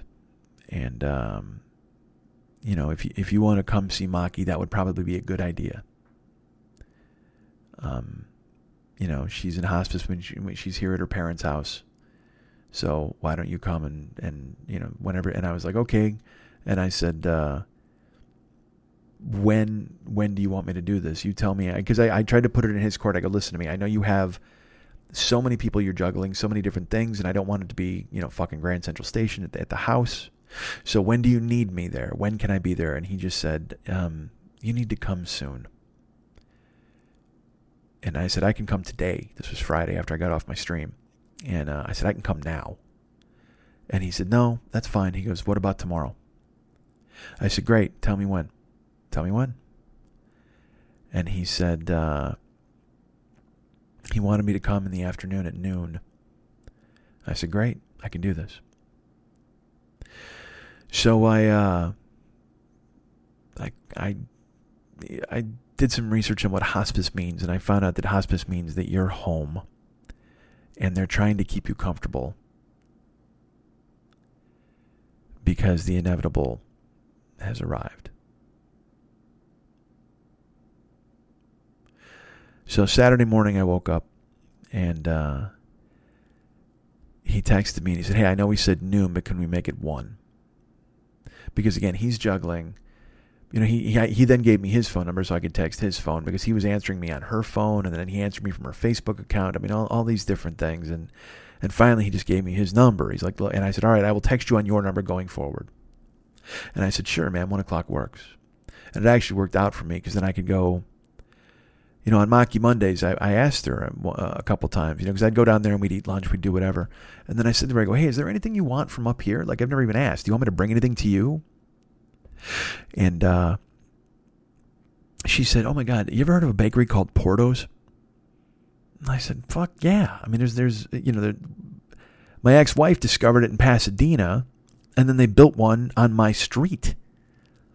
And I said, you know, it's yeah, I know exactly what it is. She goes, well, you know, we really like Porto's if you want to do. So I would just go there when I would go for Maki Mondays. I'd say, what do you want? And she'd go, well, I don't, you know, pick an assortment. I go, well, you got to tell me, is there anything specific that you like? Because I'll happy, and whatever Armando likes, whatever Nathan likes, or her, you know, which is her nephew, your brother, I go, whoever wants something, you tell me. And she said, well, they have these pastries that have guava in them. So I literally went to this Porto's. And again, they have these things called cheese rolls, which are just like kind of cheese danishes, but part croissant. I mean, they're so fucking delicious. It's this Cuban bakery, and they are fucking hammered. They print fucking money. So whenever I would go to Maki's, I'd go there and I'd have to wait in line for, you know, 15, 20, 25 minutes. And then I just loaded up. I go, you know, give me like 12 cheese rolls. And then they had 3 different guava. They had guava and cheese. They had regular guava. Then they had guava rolls, which were just like these round pastries with guava inside. So I said, give me 4 of those, 4 of those, 4 of those. I mean, I didn't fucking know, man. I just, whatever she liked, whatever she wanted, I'd be happy to bring it. So on Saturday, I went to Porto's because in my mind, I thought, well, look, you know, again, hospice is about being comfortable. And I know she loved this, so I'm happy to go. I know Armando likes the guava stuff, so that's cool too. But at the same time, I recognized that they were going to have a lot of people coming through their house. I've learned in the past from wakes and funerals, never having dealt with hospice, but if you have a situation where people want to say goodbye, then it's going to be very busy. And I felt, well, you've got to have just pastries or whatever, just have stuff for people. So I went to Porto's on Saturday, and it was a weekend, and the line was out the door, man. And again, I was in line for 35 minutes this time. Same thing, give me 12 of these, 6 of these, 4 of those naked lady teas, free bowl of soup with that fucking hat, loaded up on the guava, grabbed myself a pear Danish for the ride down, and hopped in the car and went. And went to her parents' house. And they, you know, they've met me. And again, I'm sure they cast a weird, I'm 6'2", 340, big guy. They're probably wondering who I am. And, you know, oh, that's my radio friend. That's my podcasting friend, you know. And because her parents were, like her mom, you know, she spoke with a Japanese accent, you know. So I and her father, I believe, was also the same. I mean, he didn't have much of an accent. And he, you know, they were lovely. They were very nice to me always, and they loved her so much. But also at the same time, they were shell shocked, man, because they're trying to deal with the fact that their daughter is so sick. It's just nobody wishes this on anybody, and it's coming for all of us. You know, there's a looming shadow over all of us. So, they were having her at her place, or at their place, I should say. And so I went there. Wasn't far from her house. And I showed up at the Porto's. I walked in, you know, and they were very nice to me when I walked in. Everybody, and you know, the father. It's that thing I talked about with my dad's wake. Life goes on, and so people are trying to have some normalcy. And these are her parents, and her mom's in the living room, and she's arranging stuff and having, you know, visiting with a friend on the couch, and her dad is puttering around in his workshop in the garage. And in a bedroom, in their home, their daughter is dying. And I will never understand that. I felt so deeply for them.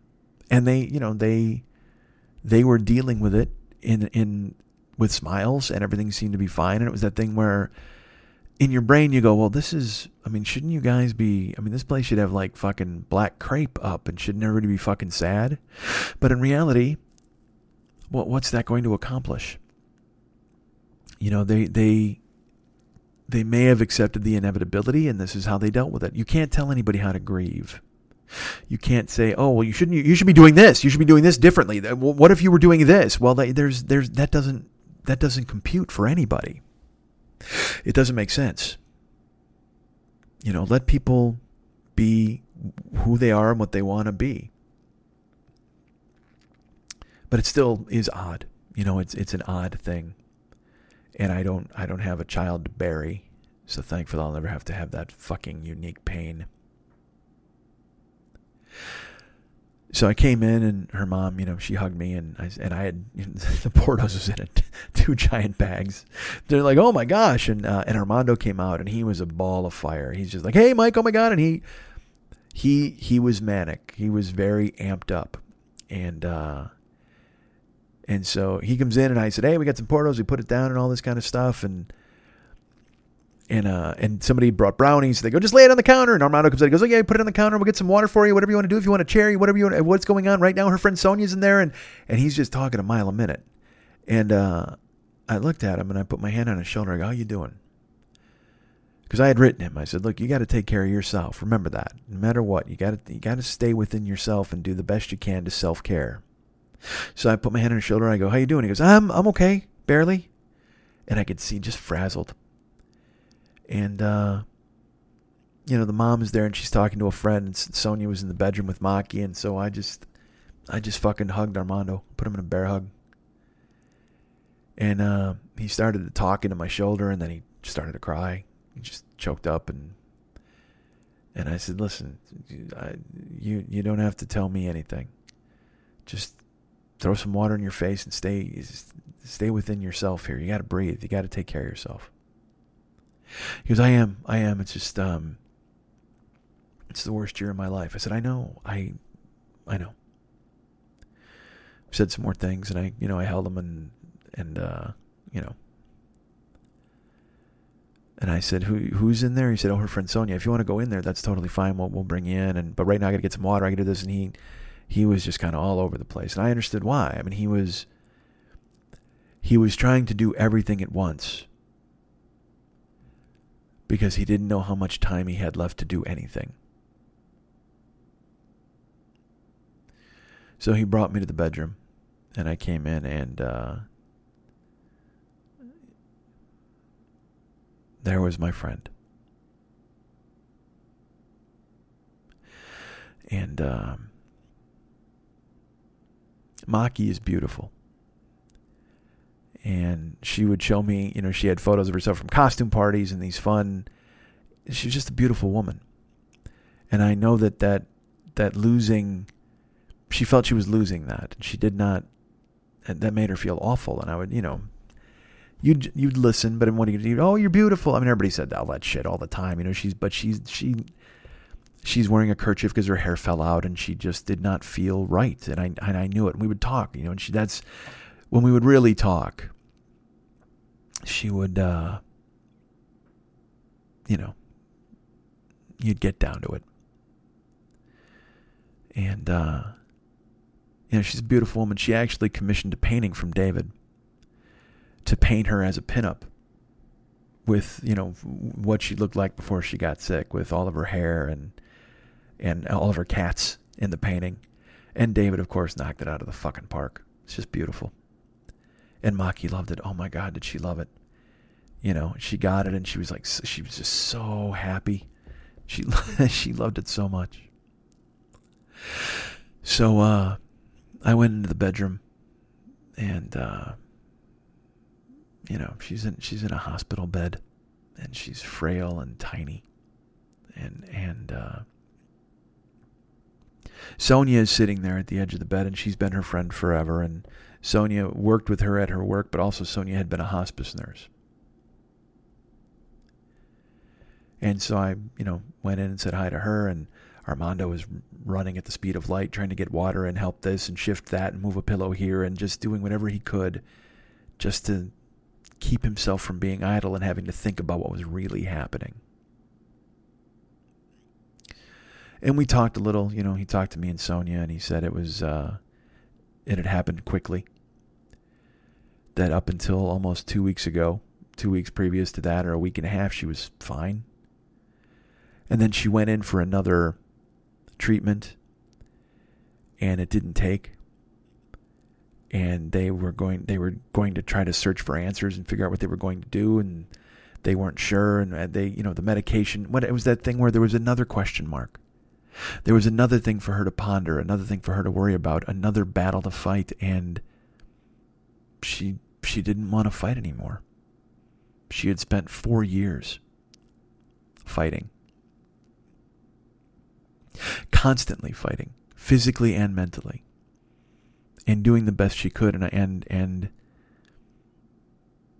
it looked like that she just didn't want to fight anymore. So what happened was, when they told her they were going to have to do this, she got sick, and I guess she went from hospital to nursing home to hospice in like 2 days. Just went home. And, Armando brought me and he showed me all the meds she had. You ever see, I have a thing that's like a Monday through Friday for my vitamins because I'm a grandfather. Well, Maki had a month's worth of meds. And also, several times a day. There was 2 Saturdays, 2 Fridays, whatever she needed to get. And then there's, painkillers over here, but then this is over here. And I mean, just insanity. And he's like, yeah, I've got a list here. I got to keep track of this. And there's a little alarm bell. And then, he gave Maki a bell to ring when she needed him. And that was cute. But, she had come home on Friday and I see her Saturday. And I mean, she didn't talk. She didn't say hi to me. I saw her and, I sat down and Sonia was there and we sat in the room with her while she breathed. And they'd alternate putting things in her nose to breathe oxygen or to put a mask over her face. And she was so tiny in the bed.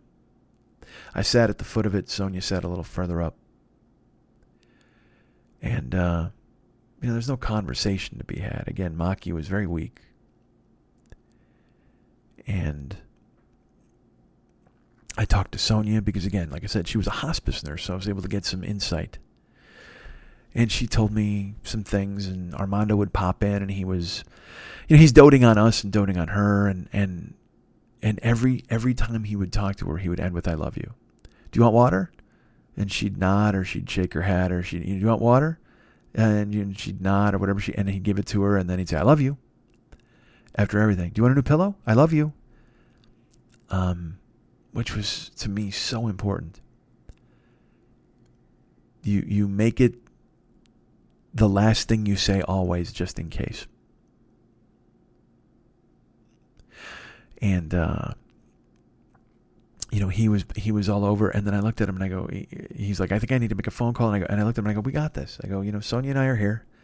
If anything crazy happens, we'll let you know. But go do what you got to do." Because he was getting texted and called the whole fucking time. Because again, I guess on Friday, there was a friend of hers who was like, "Well, I can fly in next month." And Armando's like, "That probably isn't a good idea." And then the person came that night and stayed till like 1 a.m. or midnight or something like that. And he was like, "Yeah, so that person was here." And I didn't want to be that guy. I don't want to be, this is about Armando and her parents and Maki. And I love Maki. She's my friend. And I wanted to come and see her. But also at the same time, I don't want to be a burden for Armando, and I don't want to be in the way. You're there to see someone that meant something to you and pay respects and do what you can to provide comfort and help. So Sonia and I were there, and then they had to shift the oxygen mask. She had it in her nose. I'd been there for about an hour and a half at this point. And Sonia, they wanted to take the one out of her nose and then put the mask around her face because it was easier to see that she was breathing. And I mean, dudes, she had an oxygen pump. She had a bed thing that kind of made the mattress ripple so she didn't lay in one spot for too long and get bed sores. It kept the circulation moving. They had converted this small bedroom into a de facto hospital room. And also Armando, he opened the window and he had the fan on because he said the heat coming off the oxygen pump. And I felt that it was really warm. He goes, I made the mistake of having the window closed and turned the fan off. I closed the door. I came in here and felt like a fucking sauna. I'm like, oh, dude, that's brutal. So he was very, you're learning everything on the fly. And he's doing what he can to manage it and keep Maki as comfortable as possible. And constantly let her know that she was loved. So they were switching the mask out and he had to move the bed. So he said, hey, can we move the bed here? I said, what do you need me to do? He goes, nothing, just move out of the way. I can do this. He shifted that. And as he was switching the mask, Maki would sit up and he switches the mask and she looked down and she finally looked up at me. I was at the foot of the bed. And she looked at me and I just waved. Like, not like a hi, but just, that thing where you just do your little finger, your fingers? You just bend your fingers and kind of wave. I did that. She looked at me and I just winked at her and waved. And she smiled as best she could and waved back. And Armando goes, oh! He goes, she waved at you. I said, she did. I waved at her first. And he goes, yeah, but she doesn't wave. She hasn't waved at anybody. That's, you should feel very special. I go, I do. Thank you. And he goes, oh, that's so great. He goes, you see Mike? And he leaned forward to talk to her. He goes, you saw Mike? Okay, you waved at Mike. And he was very happy. And I don't know if it gave him some hope that she was still cognizant of what was going on. And because she tried to talk, he would say, I love you. And she'd say it back. She'd say it back as best she could.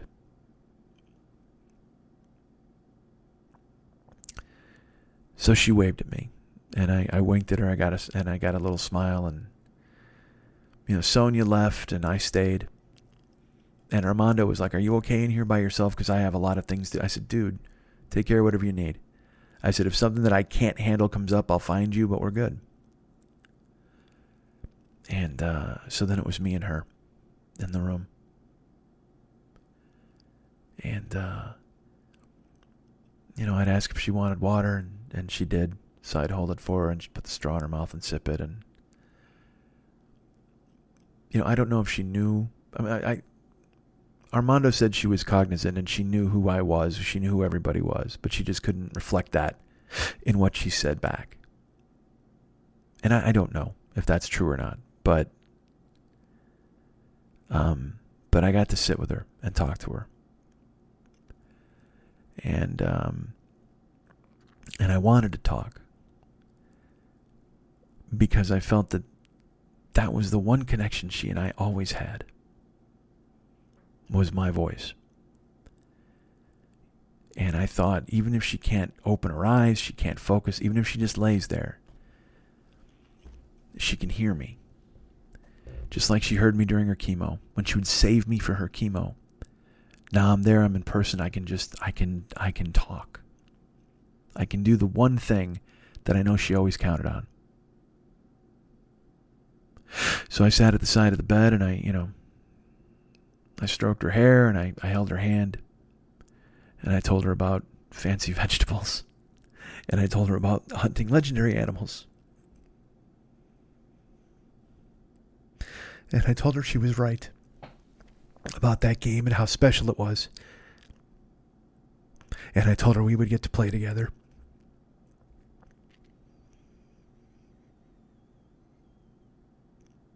And I told her how much Armando loved her.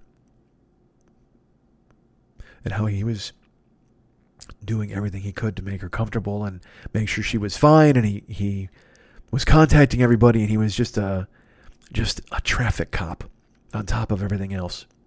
Not only a loving partner, and he told me that they were going to get married. They had become engaged a month before this happened. And he took me in the backyard. They were going to get married in her parents' yard because her mom is an amazing gardener and just has a beautiful garden in the back. And there was a transom And they had planned it out. That's where they were going to get married. And he could barely get through telling me. And she had the ring on in bed. And I told her about riding horses and playing the game and how I couldn't wait to be online and play with her if she ever wanted to play with me. And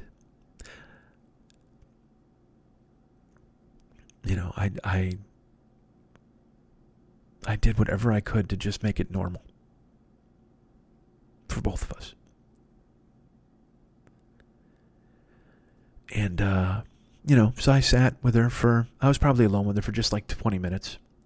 And then Armando would pop in and, he would dote on her and he would he'd rub her legs and he'd fix her blanket and he'd fix her pillows and he would do stuff to do stuff. And I understood why.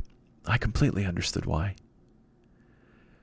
And, Sonia, I told you eventually she left and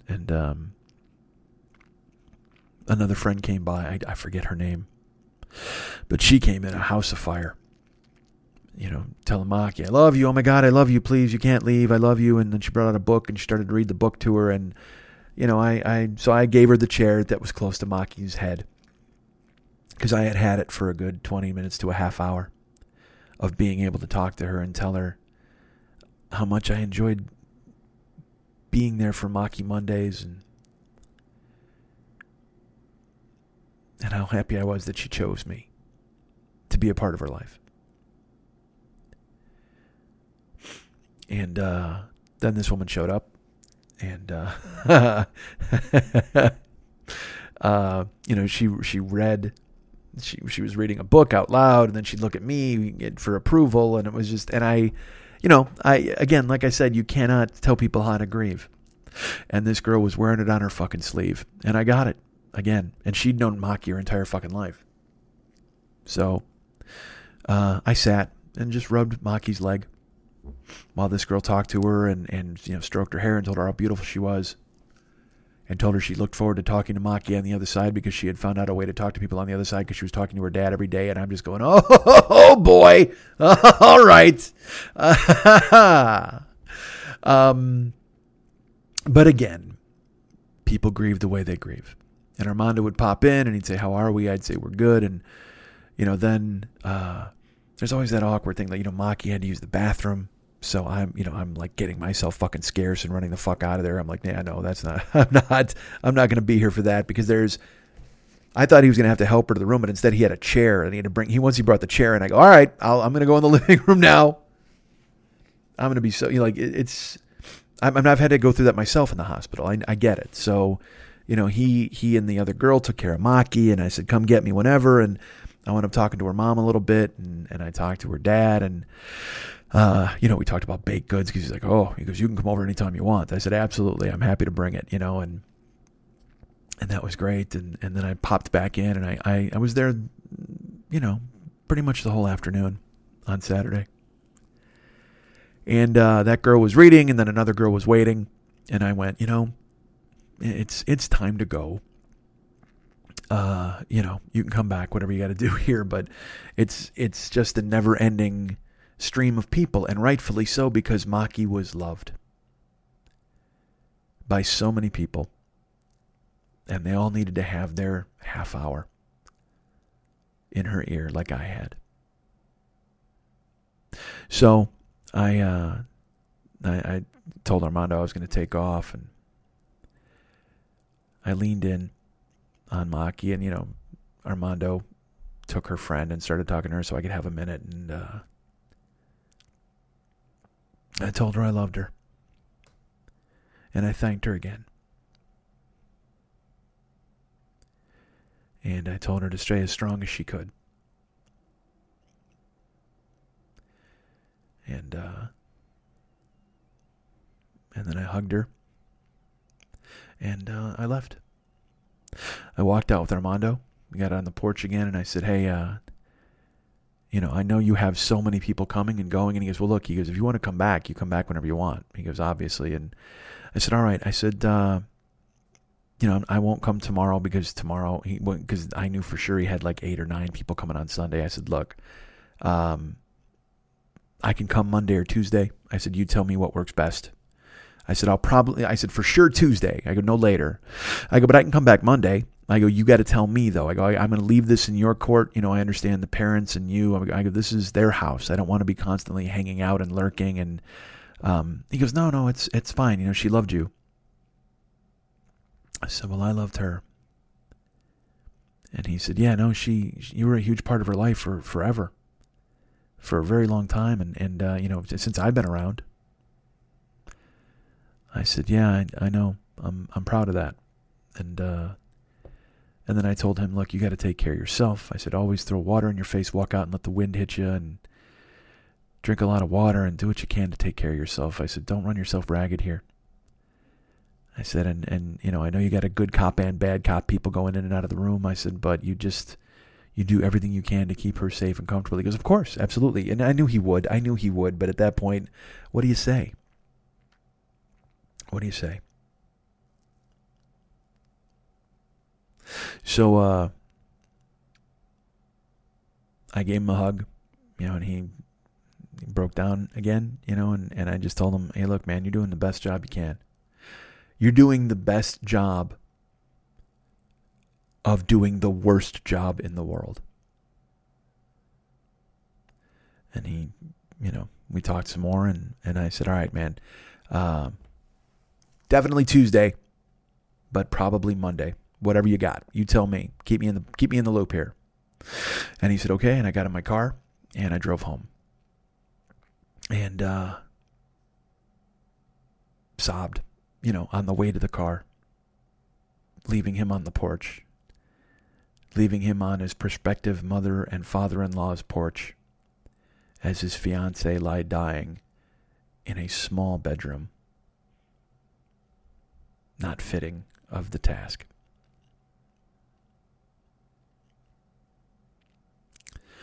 And I got in my car and I was overwhelmed. I cried. All the stuff from Friday with Brody hit me, and all the stuff that I had just gone through, and Maki, who, you know, I knew Brody. I was friends with Brody, but I can't sell it short. I was friends with both of them. Different kinds of friends. Both had been a part of my life since I'd started this show, certainly. Brody before that, because I started doing stand-up, and I would see him, you know, when I got here in 97. He came from Seattle. And so I left. I got home, and Saturday I stayed up really late.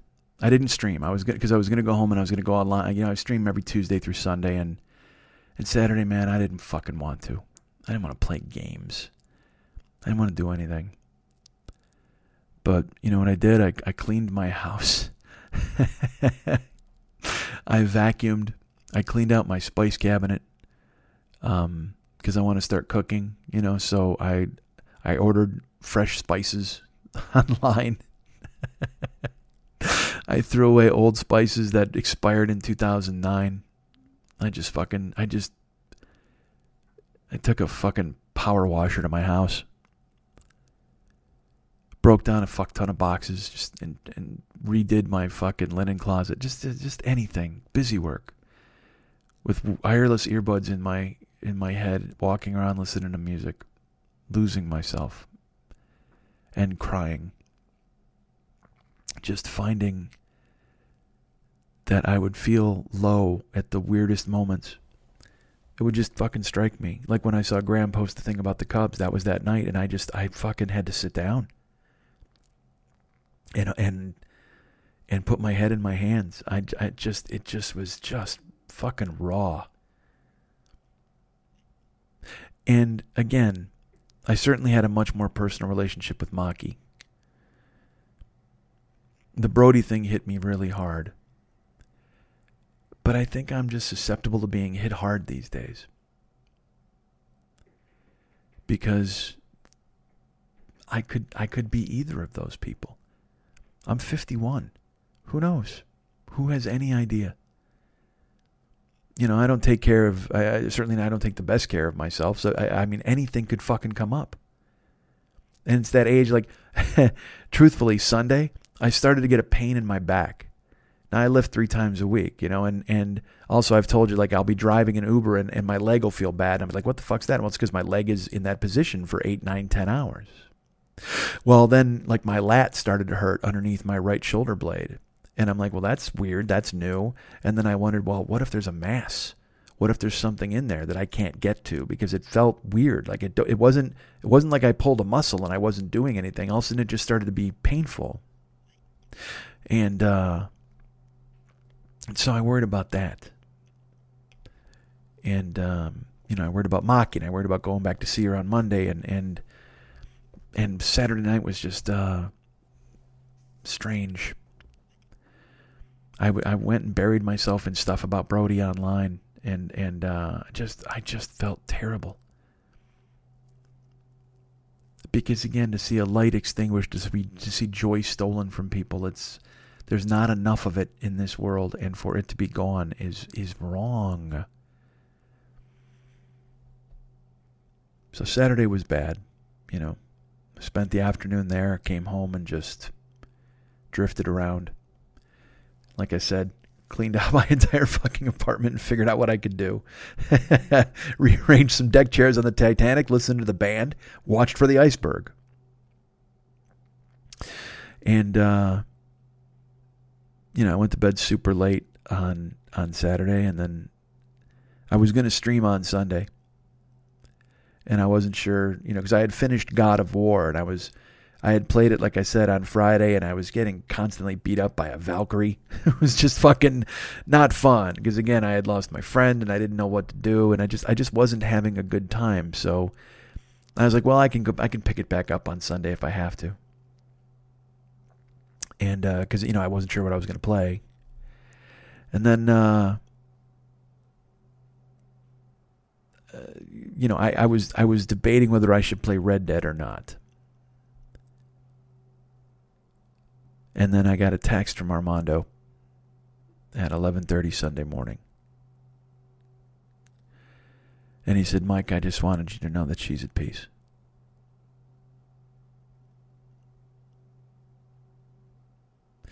And so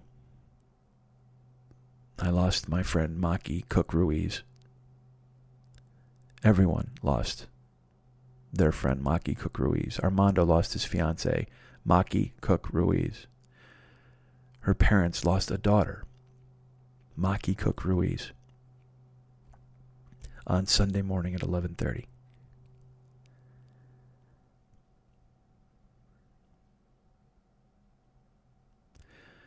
And I texted him back how much he was loved and how sorry I was for him, and if he needed me for anything, to let me know. And then that day, I went online, and my mind was made up for me, and I went and played Red Dead Redemption 2. And as emotionally weird as my weekend was, I found catharsis, and I had a fucking blast. And I caught 5 legendary fish. And I killed a legendary cougar. And there was a point where I found a horse. And in the game, you name your horses. And, I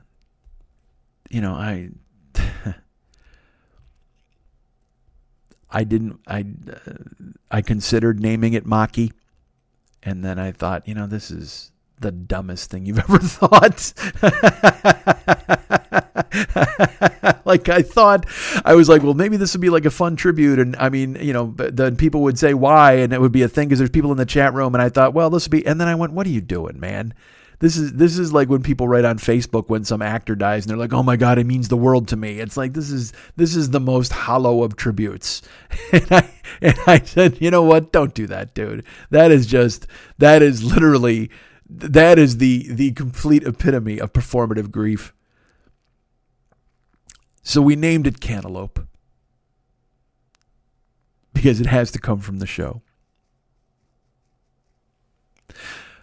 And I didn't want to stop playing because I know how much it meant to her and how much she loved it. And playing it made me think of playing with her and the fact that she was gone. And I never got the opportunity. And so, you know what? Sunday, I streamed for 9.5 hours. Because I was having fun, because I was losing myself, because I was remembering my friend, and because also I was avoiding the world. If I had a controller in my hand and I was killing Legendary Cougar or getting killed by him or laughing about it, I didn't have to go and look at photos of my friend who I'd lost, or see video clips of my other friend who I'd lost.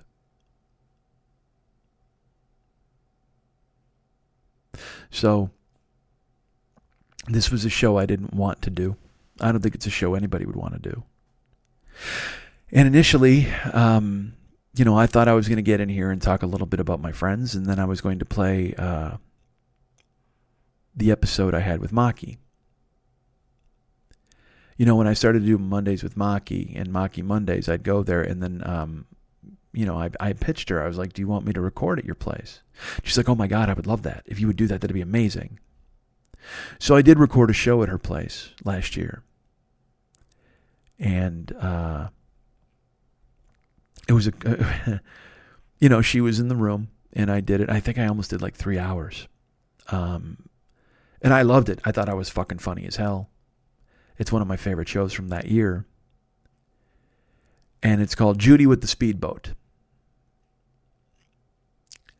Now, I look up.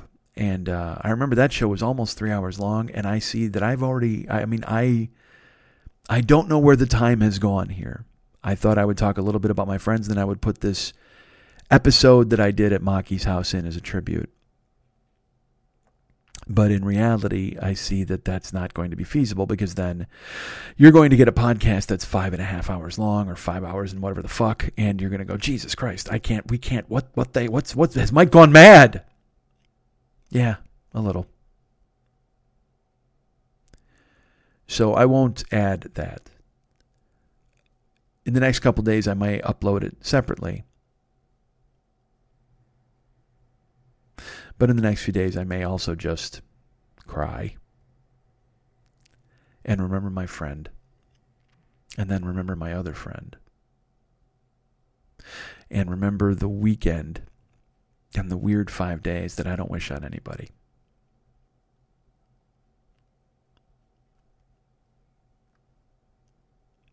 You guys can get me at Mike and MikeSchmidtComedy.com. You guys can be my friend at Facebook.com/the40yearoldboy. You guys can follow me at Twitter.com/the40yearoldboy. I'm also available at Instagram and Snapchat at Mike40YOB. And I'm on Twitch every week, every Tuesday through Sunday, although that's going to be amended because streaming every day is turning into a thing. And I think I got to throttle it down a little bit. So I'm on Twitch. Twitch.com/ let me take that back. Twitch.tv/the40yearoldboy. You can find me there. And watch the live streams, follow if you can, because then you'll be notified when I go on live, because the schedule is going to be changing, ever changing. We've got the YouTube channel. Go check that out. And please remember, Ryan Dirks does all of the web stuff for this show. You can find him at Facebook.com/Ryan Dirks. And our good friend David Hernandez has handled art and music for this show. You can be his friend at Facebook.com/DavidMexHernandez. You can go ahead and check out his work online at his website, artbydmh.com. That's ARTBYDMH.com. If you want him to do work for you, you want to commission a painting like our friend Maki did. Maki Cook Ruiz hired our friend David, and he painted her as a burlesque pinup with her cats. It's a beautiful painting because Mex does beautiful work. And Maki was a beautiful woman. So you can't go wrong with that combination. If you want to do the same, you can hire David. Like I said, you can observe his work at artbydmh.com, and you can contact him at facebook.com/DavidMexHernandez. Write him a note in Messenger. He works in oils. He works in watercolors. He's a painter. He's everything. He's a Renaissance man. He does music. He does everything you could possibly want him to do. I mean, he's not going to sell you music. I don't think he'll do a song for you, but he certainly will do a painting for you. What do you want to commission him to do something? He's your guy. So find him at artbydmh.com. Check out all of his work there. And then go find him at facebook.com/DavidMexHernandez. And I don't know how to end this show. I don't. Playing raucous music on the way out doesn't seem to make sense. And I at this very moment, again, I don't know what I'm going to do. So what I'm going to do now is I'm going to go find an appropriate song recorded by my friend David. And something that I think fits. And I will let him take me and you and my friends Brody and Maki home.